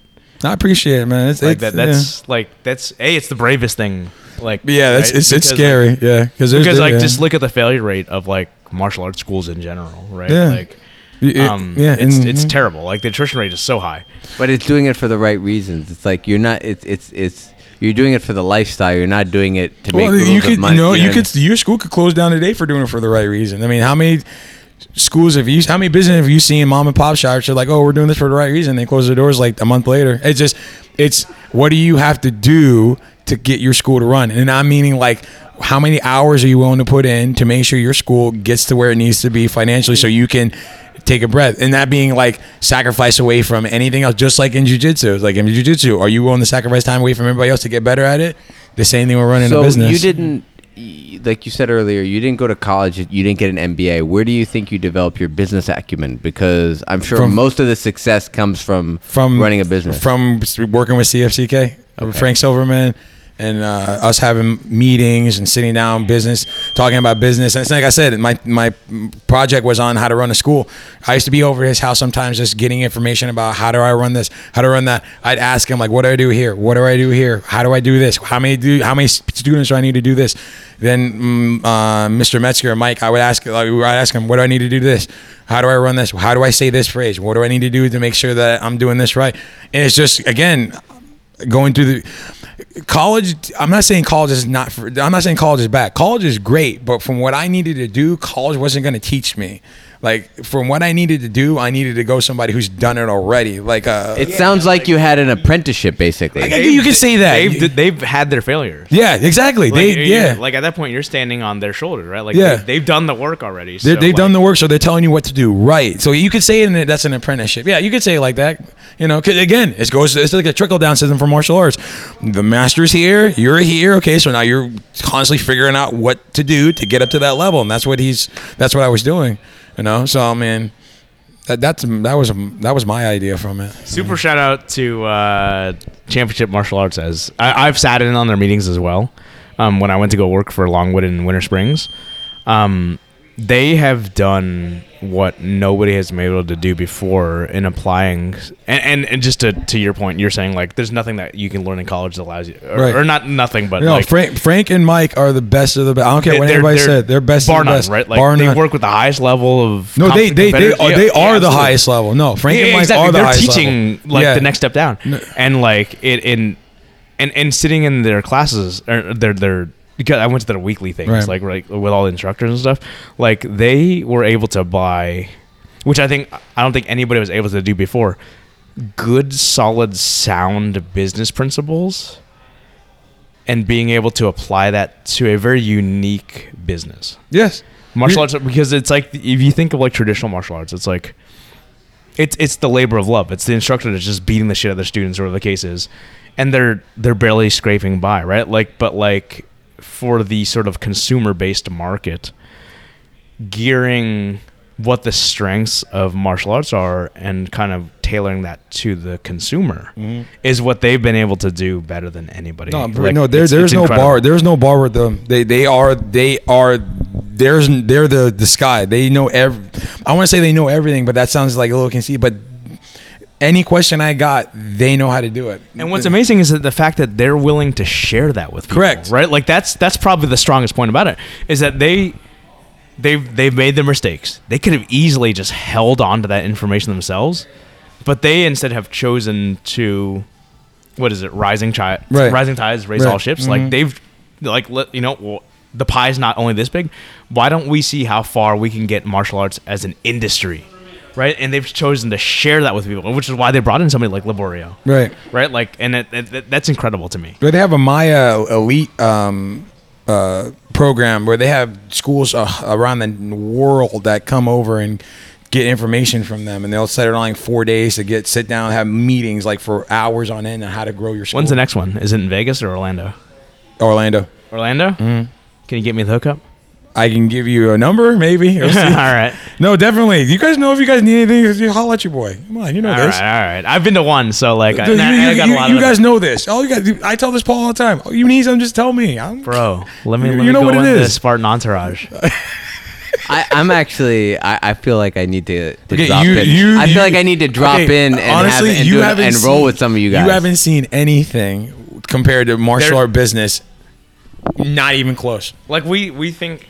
Like, we're very good here. Paul's done an exceptional job. And Paul got some all this knowledge from those two. And it's finding what worked for him. It's a very like sort of like pragmatic approach.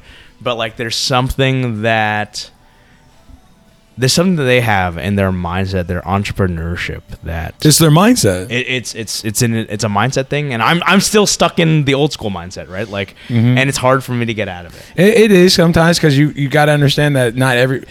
You can still sell your old school, but you have to have the new school to sell the old school. You can't.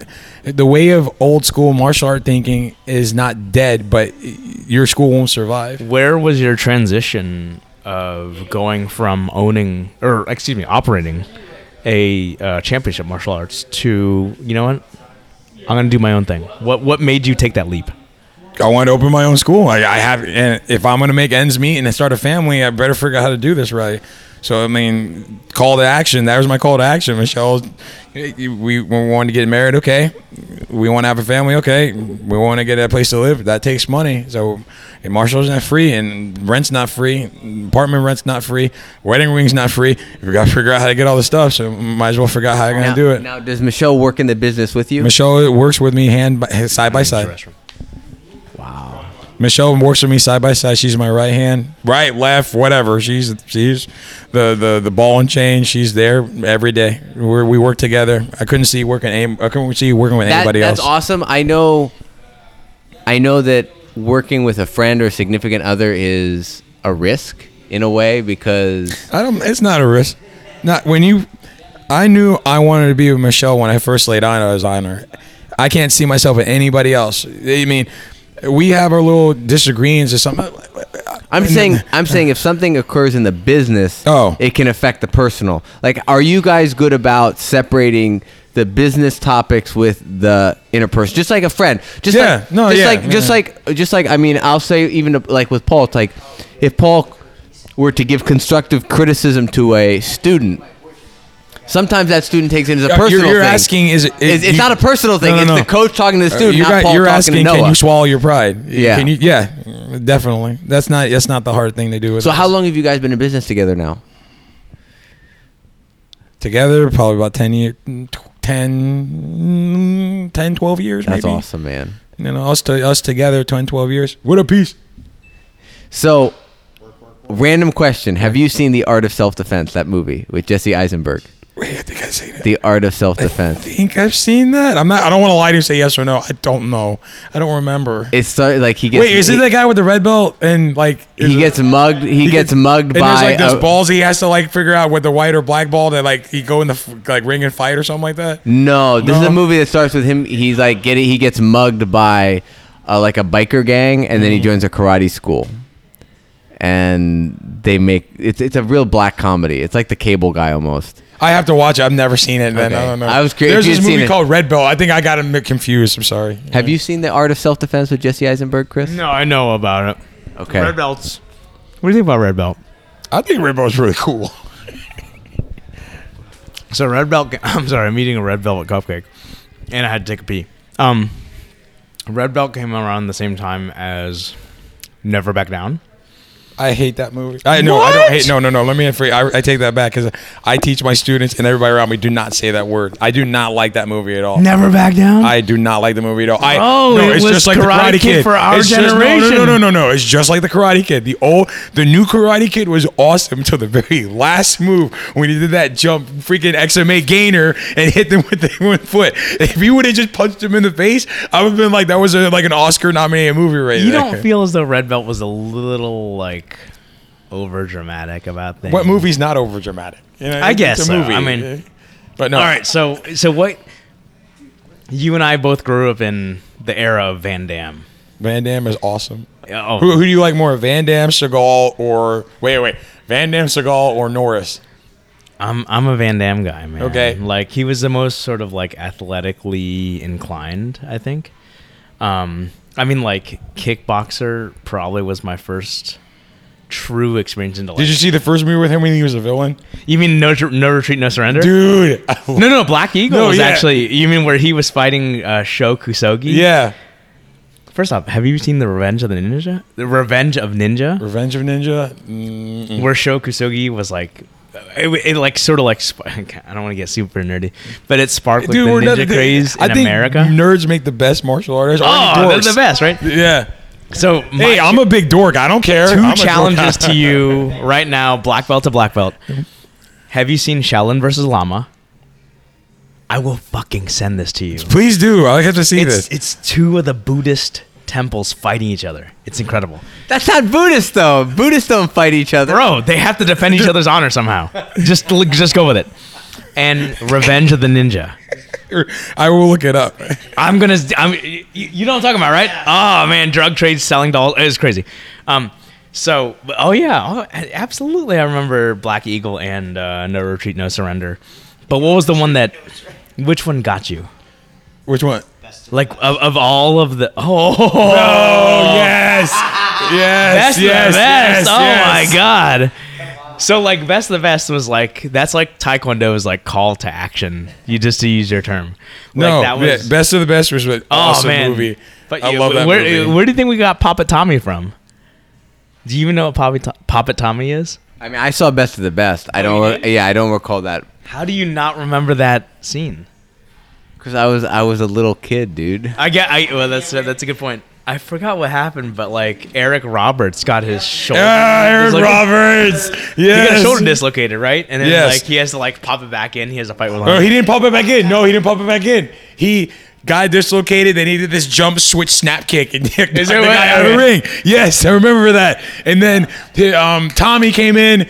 He got the crap beat out of him by Tai Long or something like that. Which is actually his brother. And he did this step spinning side kick to like it would kill him if he hit him with it. But then he's like Tommy Lee Jones was like no, he's gonna kill him. No, don't do it. And he lost. And then they gave him the medal. That was the best movie. I love that movie. That was an incredible movie. Good for Taekwondo. You're talking about that one on top? Yes. Okay. Please watch that for my sake. To watch this. Do it for me. Black belt to black belt, please. Like Japanese, Chinese. Oh yeah, trying to get out. Like to watch guys. Have you seen Meals on Wheels? Oh my God! Where he Wheels on Wheels. Have you seen Jackie Chan? Have you seen that? I'm talking Older, dude. That movie. I think you should watch that. That movie's good. Shaolin versus Lama. I can't find the name of this thing. It's this old kung fu movie where there was 3 guys. One, the master made do nothing but step from stone to stone on his toes, and nothing else but. And then there's another one where he made him do nothing but taking punch his hands into the sand. And then there was another one where this other guy did, and then when they all got sick of it, and then he's like, okay, here's what I want you to do. And he starts doing something to it. The guy's just hopping through without missing a beat. And then the other guy, he tells him, okay, now you do this, and the guy literally punches something and breaks it, but it was just one of those old cheesy Chinese movies, and I'm just trying to find. They're the best. From my childhood. Do you so you said you are not super into competition. I've done competition. Okay. Have you competed in I'm not into. When I met him, he competed. No, I'm not into. I like competing in jiu-jitsu stuff. That's fun. I don't. How many jiu-jitsu competitions have you done? Like a handful. I've done at least 10. Have you really? Awesome. I've done none. So. The Naga U.S. Open at Purple Belt. Was that so? Is that done at the same time? When I think of Karate U.S. Open. Yeah, you're right. Yeah, really? Yeah. Okay. It's the same in day. the Coronado. Yeah. Really? Yeah, same day. Awesome. The different room over, the different bay. Yeah, the same day. He competed against Will Skirkowitz from the jungle. Yeah. I was competing against some. He was in the ring away on the other side of me. Yep. So I was in ring 10? Yeah. And he was in ring 8. What do we have to do to get a super fight? Because here's my goal as the ringmaster of all of Central Florida martial arts. I'm trying to set up super fights between all of the different gyms. I've got Why it in you my sound so head devilish already. when you say that? Because this is the Chris Vu thing, right? Roger that. I'm trying to find somebody for you, Julius. Give me time.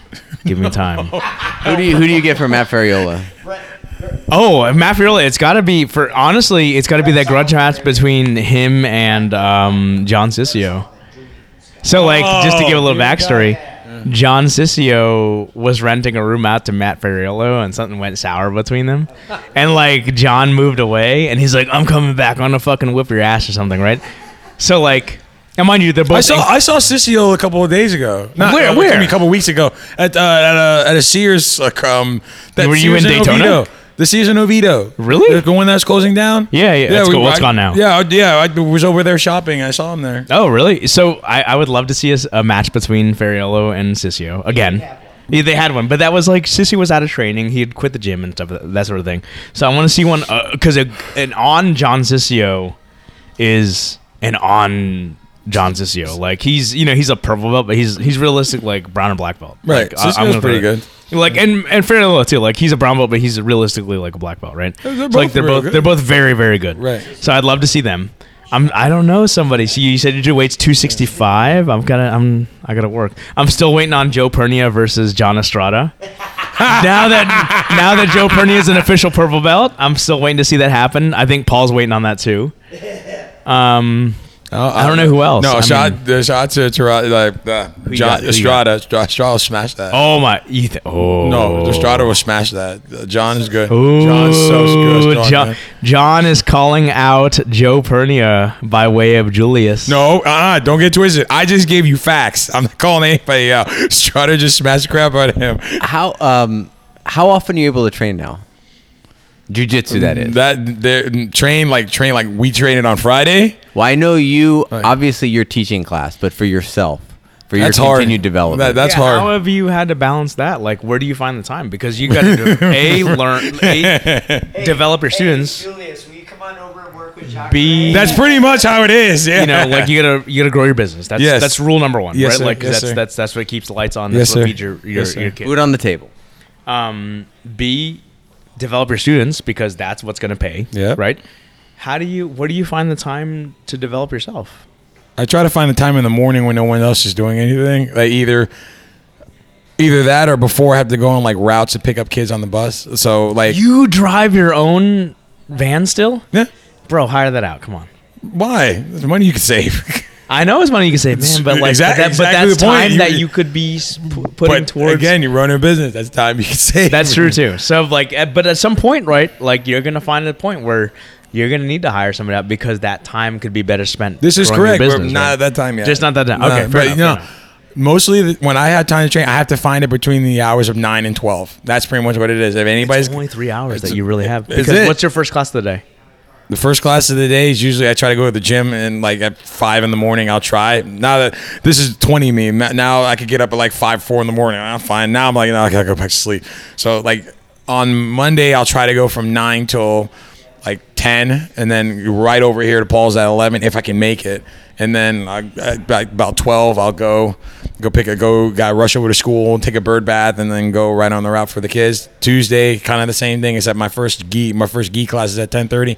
Wednesday, I have to go up to the university and help Laborio teach jiu-jitsu over the university, and then Nice. leave at 12 to go back over. And then Thursday, first no-gi class at 10:30. Then try to find something. Then and I was talking to one of my students yesterday. It's like, you don't always have the best. And I want to say that you don't always have the training partners you want all the time, but you work with what you got. And I'm not saying that I don't have really good training partners at my dojo, but I don't have I don't have a VU and I don't have a Kali that matches that. Let's. Avu does nothing for Julius. But you do different things that Kali doesn't do, and Kali does things that you don't do, and Kali doesn't do things that Paul doesn't do, and Tarsus does things that Paul doesn't do. So I try to find whatever I can to go train. So I don't have the consistency that I want, but I'll freaking find a way to train and go with somebody for 10 minutes, and I'll just go get my butt handed to me. Or I'll go get called in Jacare, and Jacare wants to smash my skull into the ground. But I don't care. I'll go because that's training me. I mean, I still have this shoulder problem from going Jacare for like almost a couple months, but I don't care. God. Huh? So you were a part of which training camp for him? I was on we went against Brunson. Oh, nice. I was on That's the Brunson training camp, and I was with So when you're rolling with Jacare, are you doing MMA or are you doing jiu-jitsu? both. Oh, wow. Okay. Not like we'll do walls and then we'll do ground, but it's You're mostly doing like jiu-jitsu. jits with hits, basically? Yeah, basically. Yeah, we don't do any like stand up kicking or anything like that. We'll just go on the like do wall defense and everything else like that, but nothing else. He hits the hard. What is your impression of the UCF jiu-jitsu stuff? Wish that was going on when I was like when everybody else was like little. I am of the same mindset. Those kids are getting credit for doing jiu-jitsu. For doing something that's awesome and they love. and they get Like, credit for it. That is incredible. What are the classes like? Like it's hard to we've heard about it. Think of You white see belt stuff class. Think of a big white belt class. Big white belt class, just doing jiu-jitsu. That's it. because there's like a level 1 and a level 2 also. Right? Yep. Mhm. I've heard that, but okay? So just describe the level. Is it just doing movements? Do they spar? What do they do? So there's two basic clubs. There is the class, and there's the club. The club's where they do all the rolling. The class is when you learn all your basic self-defense, gi grips, Oh, so takedowns. is it like an expectation that if you're already enrolled in the class, then the expectation is you show up to the club to roll? correct? Okay, interesting. So How often does the club meet to roll? I think about 3 times a week. Okay, not bad. How is he structuring this curriculum? Because like it's a rotating door, right? Like, Yeah, a but they revolving have door. certain like syllabuses that they'll do that they have to do for that. So they have a syllabus that he has to do. He'll hit that, and then that's pretty much how it goes. But so like I'm trying to equate this to just belting up in jiu-jitsu, right? Like, and not to disparage myself or other cases, but there's some people who I'm just never going to be able to do certain techniques against, right? Based upon our strengths, our weaknesses, our personalities, that sort of thing. Mm-hmm. How does grading go for a credit? well, How do you test? Yeah, how do you distinguish between a person who earns an A in the class versus a C in the class? A and B, whatever, or like B and C, whatever. But there's a no. difference between A and C. the grading stuff I am not involved with Laboria, so I couldn't tell you what he does. But in my eyes, like if if you do an armbar, I don't know how to do it. Okay, you don't pass. Do an But armbar. I mean, for example, I can do one against a non-resisting opponent. I can do. but you I know, can, but I you can know hit how one. to do it. Okay, But you know how to do it. There's the Rubik's cube that is jiu-jitsu. Do you know how to do it? Yes. Can you do it on somebody that's your size? Yes. Can you do it on somebody who's got 10 pounds heavier? Yes. Can you do it on somebody who's 50 pounds heavier? No. But do you still know the But move? yeah, okay, all right.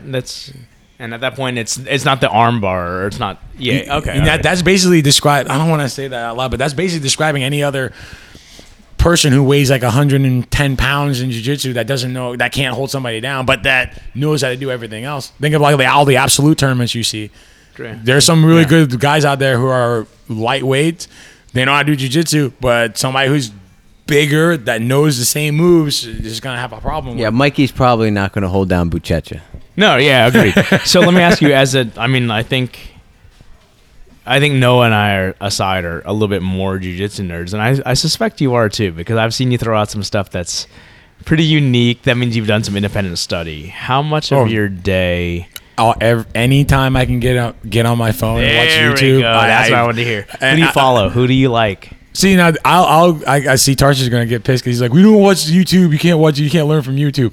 But I watch. Shout out to Elementium in Winter Park. Elementum. Elementum. Sorry, Elementum. There's no I. It's like aluminium, right? They add the I, but it doesn't. Tarshish, love you, brother. But I do any kind of bits of information. Even if I'm watching a match or a highlight reel, I'm just trying to see what kind of grips they're using, or what kind of like setups, entries. That's just me. Anytime I can get on full grappling. Do you subscribe to Flow Grappling? I do. It's a business expense, bro. Continue education. Okay, fair enough. And I'll sit down. I'll watch the ADCC for 2. Like if I got like 20 minutes, I'll watch it. If I can So watch. do you find somebody who's like a similar body type that's yours, and you're like, okay, like obviously this works for them. The likelihood of that working for them would be higher for me. But I can tell you, in rolling with you, you don't do big man jiu-jitsu. You do small man jiu-jitsu. Yep. Is there somebody that you favor over like somebody like Cyborg? You know what I mean? Like you almost do sort of like a. I mean, I just know I have a lot of experience trying to beat your spider guard. Like, where did you model that after? That's a good question. I'm trying to think about it. Honestly, I'm actually scared to think about you doing Spider Guard. I've never had you play Spider. Well, we did no-gi the other day, so that kind of eliminates it. you know the guy Habu Bahal in California? Yeah, Hamilo. Humalo. How? Dude, Yeah. he Everyday I Pojada. Everyday Pojada, baby. I apologize if I'm butchering your name. Humalo. If you watch his spider guard, it's not that. It's really really technical, and you see him do it against Andre Galval, all these really good guys, and his spider guard is like just immensely like he's always glued to them. I watch a lot of his tutorials, a lot of his guards, a lot of his guard tutorials, and they're really really good. And if I could pick somebody, I kind of make my game or looks a little bit like it'd probably be his. But I can't say that all my games like him because I like the 10th Planet. It's like half guard stuff. So all the 10th Planet, like lockdown, half guard stuff. Well, his electric chairs, all good. I like their back taking entries. But then I would watch JT Torres' tutorials on how to take the back. JT's a beast. But then I'll watch Gordon Ryan's like open guard butterfly stuff. But then I'm like, wait, Marcelo was doing that before Gordon. Yeah, I mean, so now I'm watching. I would watch Marcelo stuff. But then like Lord Irvin's like mouse trap attacks from side control working his stuff. Then you got freaking what's his name? Robert Drysdale's like tutorial on like guard retention. Then you got Top Game. I mean, Do you play much lasso? Do you play much lasso guard? I do a lot. I do a lot of lasso guard. Like I do. I don't like it a lot too much, but I like lasso guard. But I don't do it a hell Who's lot. that guy? There's a black belt under Marcelo that coaches there. That's I think pretty famous for lasso. What's his name? He's a coach under Marcelo. Is it not grippy or is it? No, it's not. Well, maybe Gripo, Chihuahua's #1 training partner. I don't. I'm really bad about like. It's like Marco Cañas or what's his name? I'm terrible with names. Sorry. The Okay, cool. So that's cool that you're so open minded about it. So like. I mean, like literally. What Bruce Lee say? Every waking moment, you're. What Bruce Lee say? Never have don't just be one sided or one. Just This keep guy. your mind open. No entiendo. This is the guy that does lasso. Oh, see. No familiar. Really, you're not familiar with this guy? Bro, I don't. Most Most of my Instagrams are. Marcos Tinico. This guy. I know you've seen this guy. I've seen this guy. Yeah. So he has some lasso instructionals on BJJ Fanatics, I think. You know who has good lasso like tutorial is Keenan. Oh, Cornelia, his lasso information is incredible. Okay, I'll check that out. We're So you're. Are you an AJJ guy or a BJJ guy? I am a jiu-jitsu guy. Oh, there we go. That's the So you're an AJJ guy. most diplomatic answer. I love jiu-jitsu, and I don't care if it comes from north or south. I love jiu-jitsu. It Do can come you- from East or west? I don't care. So how about what's your curriculum breakdown right now? Or not your curriculum, your schedule. How many classes jiu-jitsu versus karate? There is a heck of a lot of everything. There's four gi class. There's 2 gi classes and 2 no gi classes. There's 3 karate classes for adults. There's 5 classes a day for kids for karate. There's 4 classes a week the kids can do jiu-jitsu, and we got cage fitness every single day, and we got everything. Like our schedule is from 4 What's to your first class today? What time is it? then which day? I mean, so it's different. It's different. Different time. So what's the earliest class you have on any given day of the week? Any given day of the week, 6 a.m. And what's really? Mm-hmm. You have a 6 a.m. class at your gym? Okay. What's your latest class? 7 o'clock. 7 o'clock. Really? 7 o'clock. It's Okay, well, so- 7. It's 7:30, and then it goes to 8:30. Cool. And of course you end up staying rolling later. I imagine, right? Well, actually, no, I don't, because if when you You're have done, right? No, Like- when you have kids, that's your priority. Because I have to get somebody to bed, and he will not go to bed without daddy home. So I have to leave as soon as the class is over. So if you Dad guys want to lullaby, sleep, you have that problem too. I don't see it as a problem, but No, yeah, I but mean, but okay, yes, I mean, like, I have that problem situation. is like for me, it's Mama Bath, Dad a lullaby. So no, it's like, it's dad. No, I don't want to brush my teeth. What'd you say, Dad? What did you say? Dad, oh yeah, are you a go brush your disciplinarian teeth. with him? Yes. Is he taking classes? He does what he wants. He loves basketball. He Really? He Okay. goes back. How does- much does it paying you right now that he's not doing jujitsu classes? pay me at all? He does. Man, you're better at that than I am. He will do it when he wants it. I mean, there'll be a time in life where he's gonna be like, I want to learn how to do that. Okay, let's come teach you. That's awesome. Yeah, But you rough play with him and stuff. All the time. He's a That's boy. awesome. Yeah, we play fight WWE. That's awesome, man. Slam on beds, jump. Like, he wakes me up sometime. We have an old trunk my grandmother used to have in her room, and he gets on and he'll like freaking like jump and like Macho Man like elbow me and freaking have to wake me up. I'm like I'm awake now, son. Okay, thank you. I'm awake now. I just pragmatically I'm trying to find the balance between having Connor follow my passions with having him. I mean, he's 2, right? So it's different, and like having him find his own way. But so like that's a big part of being a parent. That is, but sometimes like it's. And please don't take this as me saying I know the way. I don't. I'm clearly, all parents don't know what the fuck they're doing. Just to throw. All it I out know there. is that I know that I've seen it where, and you've seen it too when you were in Korea or in the karate school or in the taekwondo school, when a parent pushes their kid too far at something and they don't want to do it. We see that here in the jiu-jitsu school. And exactly. Right? So I mean, like, that's and it's not like I'm not guiding him to it. He comes and does class sometimes. Like I pick him up for school on Monday. He comes to the class. He does class. He's like, I want to. Can I get a belt promotion? I'm like, do you know your stuff? No. You can't get belt promoted. And as much as that hurts me as a dad, as an instructor, I'm like, you don't know your stuff. You can't do anything about it. And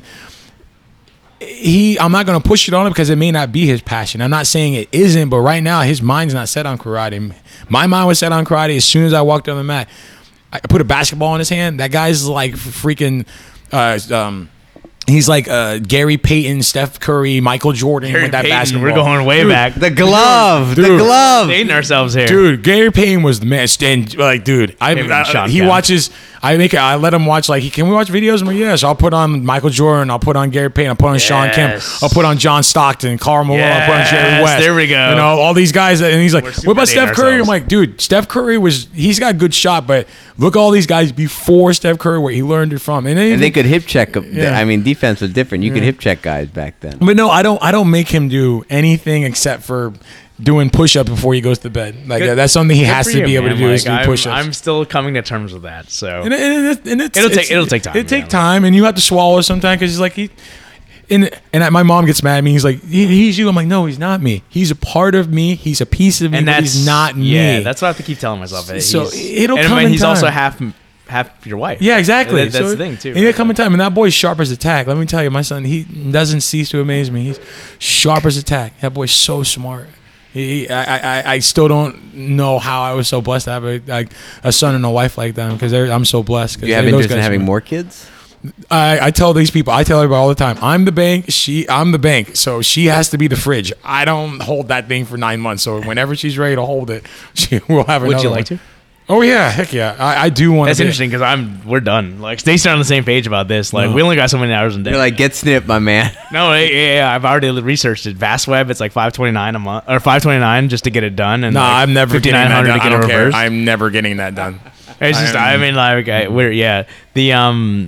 So did you have any? You've been involved in martial arts for so long now. You're involved with Paul for quite a bit of time as well. Yeah. Did you have any resolutions for 2020? Like, oh, you mean goals? Yeah, goals, resolutions. I'm not that kind of person. I that sounds bad, but my goal is I'm gonna be a good person. I'm gonna grow my school. I'm gonna grow as a martial artist and have fun with my family every waking minute I can. And that may not be a goal, but that's just maintaining that's hard, right? Like, so yeah. trying to maintain that. My goal is like, okay, I want to go to the gym every day this week, but I know for a fact there's no way that can happen because 1, I have to take somebody to school. 2, I have to run a business. 3, I have to make sure there's something might happen where I have to go to a school and go teach PE or something like that, and then I have to go right to a school and go teach the whole day. So that's not really reality thinking. I can go in my garage and do push-ups and pull-ups, but that's not going to the gym. But that's something that I might be able to do. But it's something I do anyway. So if I wake up every morning and do like 20 pull-ups on my pull-up bar and I go make breakfast. That's just something I have a goal for every day, but I don't do a goal mindset, I guess. Not goal mindset, but I don't write it on the board and like have to look at it every day. You're not tracking it. No, I don't track it. I just live my life You're kind a of process guy. Yeah, it's like I don't want to do jiu-jitsu. I'm gonna find a way to do it. I want to do this move. I'm gonna keep doing it until I can get it right, and then I'm gonna move on to the next thing. And I'll just keep it in my mind. That's just me. That's not the best way to live life, but that's the way that's less stress for me on mine. Well, that's what's best for you right now. Yeah, exactly. Yeah, Yeah. so it works, right? Yeah. What's the highest belt you've promoted up to so far In what? in jiu-jitsu? I'm just a first degree black belt. No. What have you promoted up to so far? I just had my first pair of brown belts. That's awesome, man. Yeah, Is it Tyler? It is Tyler and Nice, Kelly. rock on, man. Tyler and Kelly are my first brown belts. Oh, that's right, Kelly. Oh my God, I completely forget about her. Yeah, that's awesome, man. Like it's you're almost there to getting that. Wait, what's the IBJJF thing? Is it? I don't follow that. You don't, and I as don't you follow shouldn't. that. Like I don't think you should. Like there wasn't an IBJJF in the day. Like there was tournaments, but IBJJF doesn't characterize your black belt. I mean, there's MMA guys that could clearly are black belts, and there's jiu-jitsu guys that are going to MMA field that are clearly not in the same realm. Right. But you can't judge that from everybody else. Hell, if you went to a military person and asked them, okay, who's the black belt, the MMA guy or the jiu-jitsu guy, they're both black belts. Which one's the better black belt? Right. You know, if you go with Jacare, are you not a black belt? Jacare is clearly a black belt, but you've done jiu-jitsu long enough to know what moves work and what moves don't work. You know, he's just a higher tier of black belt, just like Danaher and Gordon clearly says something. Yeah. Or there's black belts and then there's black belts. That doesn't mean that the black belt that's not on the like professional level doesn't know what they're doing. It's just there's different things. Like they do this as a living. I do it as a teaching because I love doing jiu-jitsu and a little bit of a hobby at the same time. I don't want to say hobby because that makes it seem like I don't put as much time as I can into it. But It's your lifestyle. Yeah, it's a lifestyle. That's what it is. It's a lifestyle. I mean, I'm happy of skateboarding to a school and doing jiu-jitsu and skateboarding home. I love doing jiu-jitsu. Skateboard too? Hell yeah. Oh, Julius is getting dreamier by the moment. He's overtaking Zach. So, don't you technically have to be a 3rd degree black belt to promote someone to black belt? I don't know how that works. I thought it was 2. It was 2. Okay, I Maybe don't it's know. 2 within by. And you guys know BJJF. more than me. I didn't know that. It's 2. Okay. I mean, I didn't know you had to be a certain rank to promote black belt. It's just black belt's a black belt. I mean, I don't have anybody ready yet, but I think what the time it takes you to get that far is why by the time you get somebody to get to a black belt, you'll be another rank. Yeah, in you'll black be belt. ready Yeah. to. That's true. Yeah, like because your development doesn't stop because they're getting ranked Correct. over you. That's awesome, man. Like I tell you, Julius, man. Like I'm literally living vicariously through you. I mean, like I've taken one route and stuff, and I still find a way to get jiu-jitsu in and stuff. But like to make it your lifestyle, like truly your lifestyle and your passion and your livelihood is that's a huge risk that you took. And man, I admire that more than anything. I am humbled, and I will take it with a thank you. I am very humbled by it. Thank you so much. Well, I'm definitely going to get your BattleNet tag before you leave. BattleNet tag? Well, the BattleNet account, so we can do Diablo. No, but he's not on PC. I think you can cross-platform there. No, you can't cross-play. I don't You think you can? can. No, I don't think you can. I think on 4 you can. They're coming out with Diablo 4, and then Oh, here we go. I don't know though. I don't know. Well, we'll have to give it a shot to see. I'll have to give that a shot to see. Well, we'll have a Twitch channel. That's what we'll do. Oh, that's the true. BJJ and Brews Twitch channel. Oh my And get God. subscribers to that. All I'm going to say is, Julius, it's been awesome to get to know you more. Oh yeah. You're a delightful human being. Thank you. I mean, you really are. And I hope to see you more time on the mat because I love rolling with you. And I have some questions for you offline about that half guard now. Okay. That you're showing me. So Okay, I'm going to ask you that before you leave. I Okay. have some half guard questions. Okay. Chris, anything else you want to say? Yeah, quick shout out. I swung by. I work out in South Orlando, I guess. I don't know where the hell's Mall Millennia. Is that South? That's south. That's south. Southwest, I guess. Yeah, you're right. It's southwest. Yeah. Southwest. I work near Dead Lizard Brewery. I've never had the time nor courage to get in there. I've already taken photos. Their bottle looks cool. Their bottle's awesome. I swung in there the other day, got a growler. It was the key lime creamsicle ale. Creamsicle, excuse me. Delicious. So I hope to be getting a little bit more from them since they're so convenient for me to swing by. Yeah, Paul just devoured his. We gave Paul. Yeah, we gave Paul the biggest amount of it, and he guzzled that down. within so 3rd degree black belt approved, non-degree black belt approved, 4th stripe blue belt No, I'm approved. only 3 stripes, my man. No? 3 stripes. 3 stripe blue belt approved. Delicious. Scale, delicious, awesome. So I'm gonna be heading to you guys a little bit more often. Shout outs, plug it. Where do we find you? Oh, you guys can find me at Championship Martial Arts on Hoffner and Conway in the Conway area. You can find me on Instagram at Spartan Mobley, and then Is it Mobley? I'm sorry, I've been calling you Mobley. I've done that since I was Is in it- grade school. It doesn't. Okay. No, but I again, I'm humbled and thank you guys so much for letting me come over and just share some knowledge with you guys. I really do appreciate it. And thank you dude, so much. It's been our pleasure. Thank you And so much. to all the students that are listening, if you took the time out to come listen to me, I really appreciate it. And You guys have a website too? we have a Facebook page, Championship Martial Arts Conway, Okay. and then you guys can see all the. What's the phone number, man? Throw it out there. Our phone number is 407-859-0591. If you're in the Conway area, please check us out. We do karate, jiu-jitsu, cage fitness. You can give a big old bear hug from me every day, all day. It's going to be there for you. That's awesome, man. Thank you so much for coming Thank out. you guys.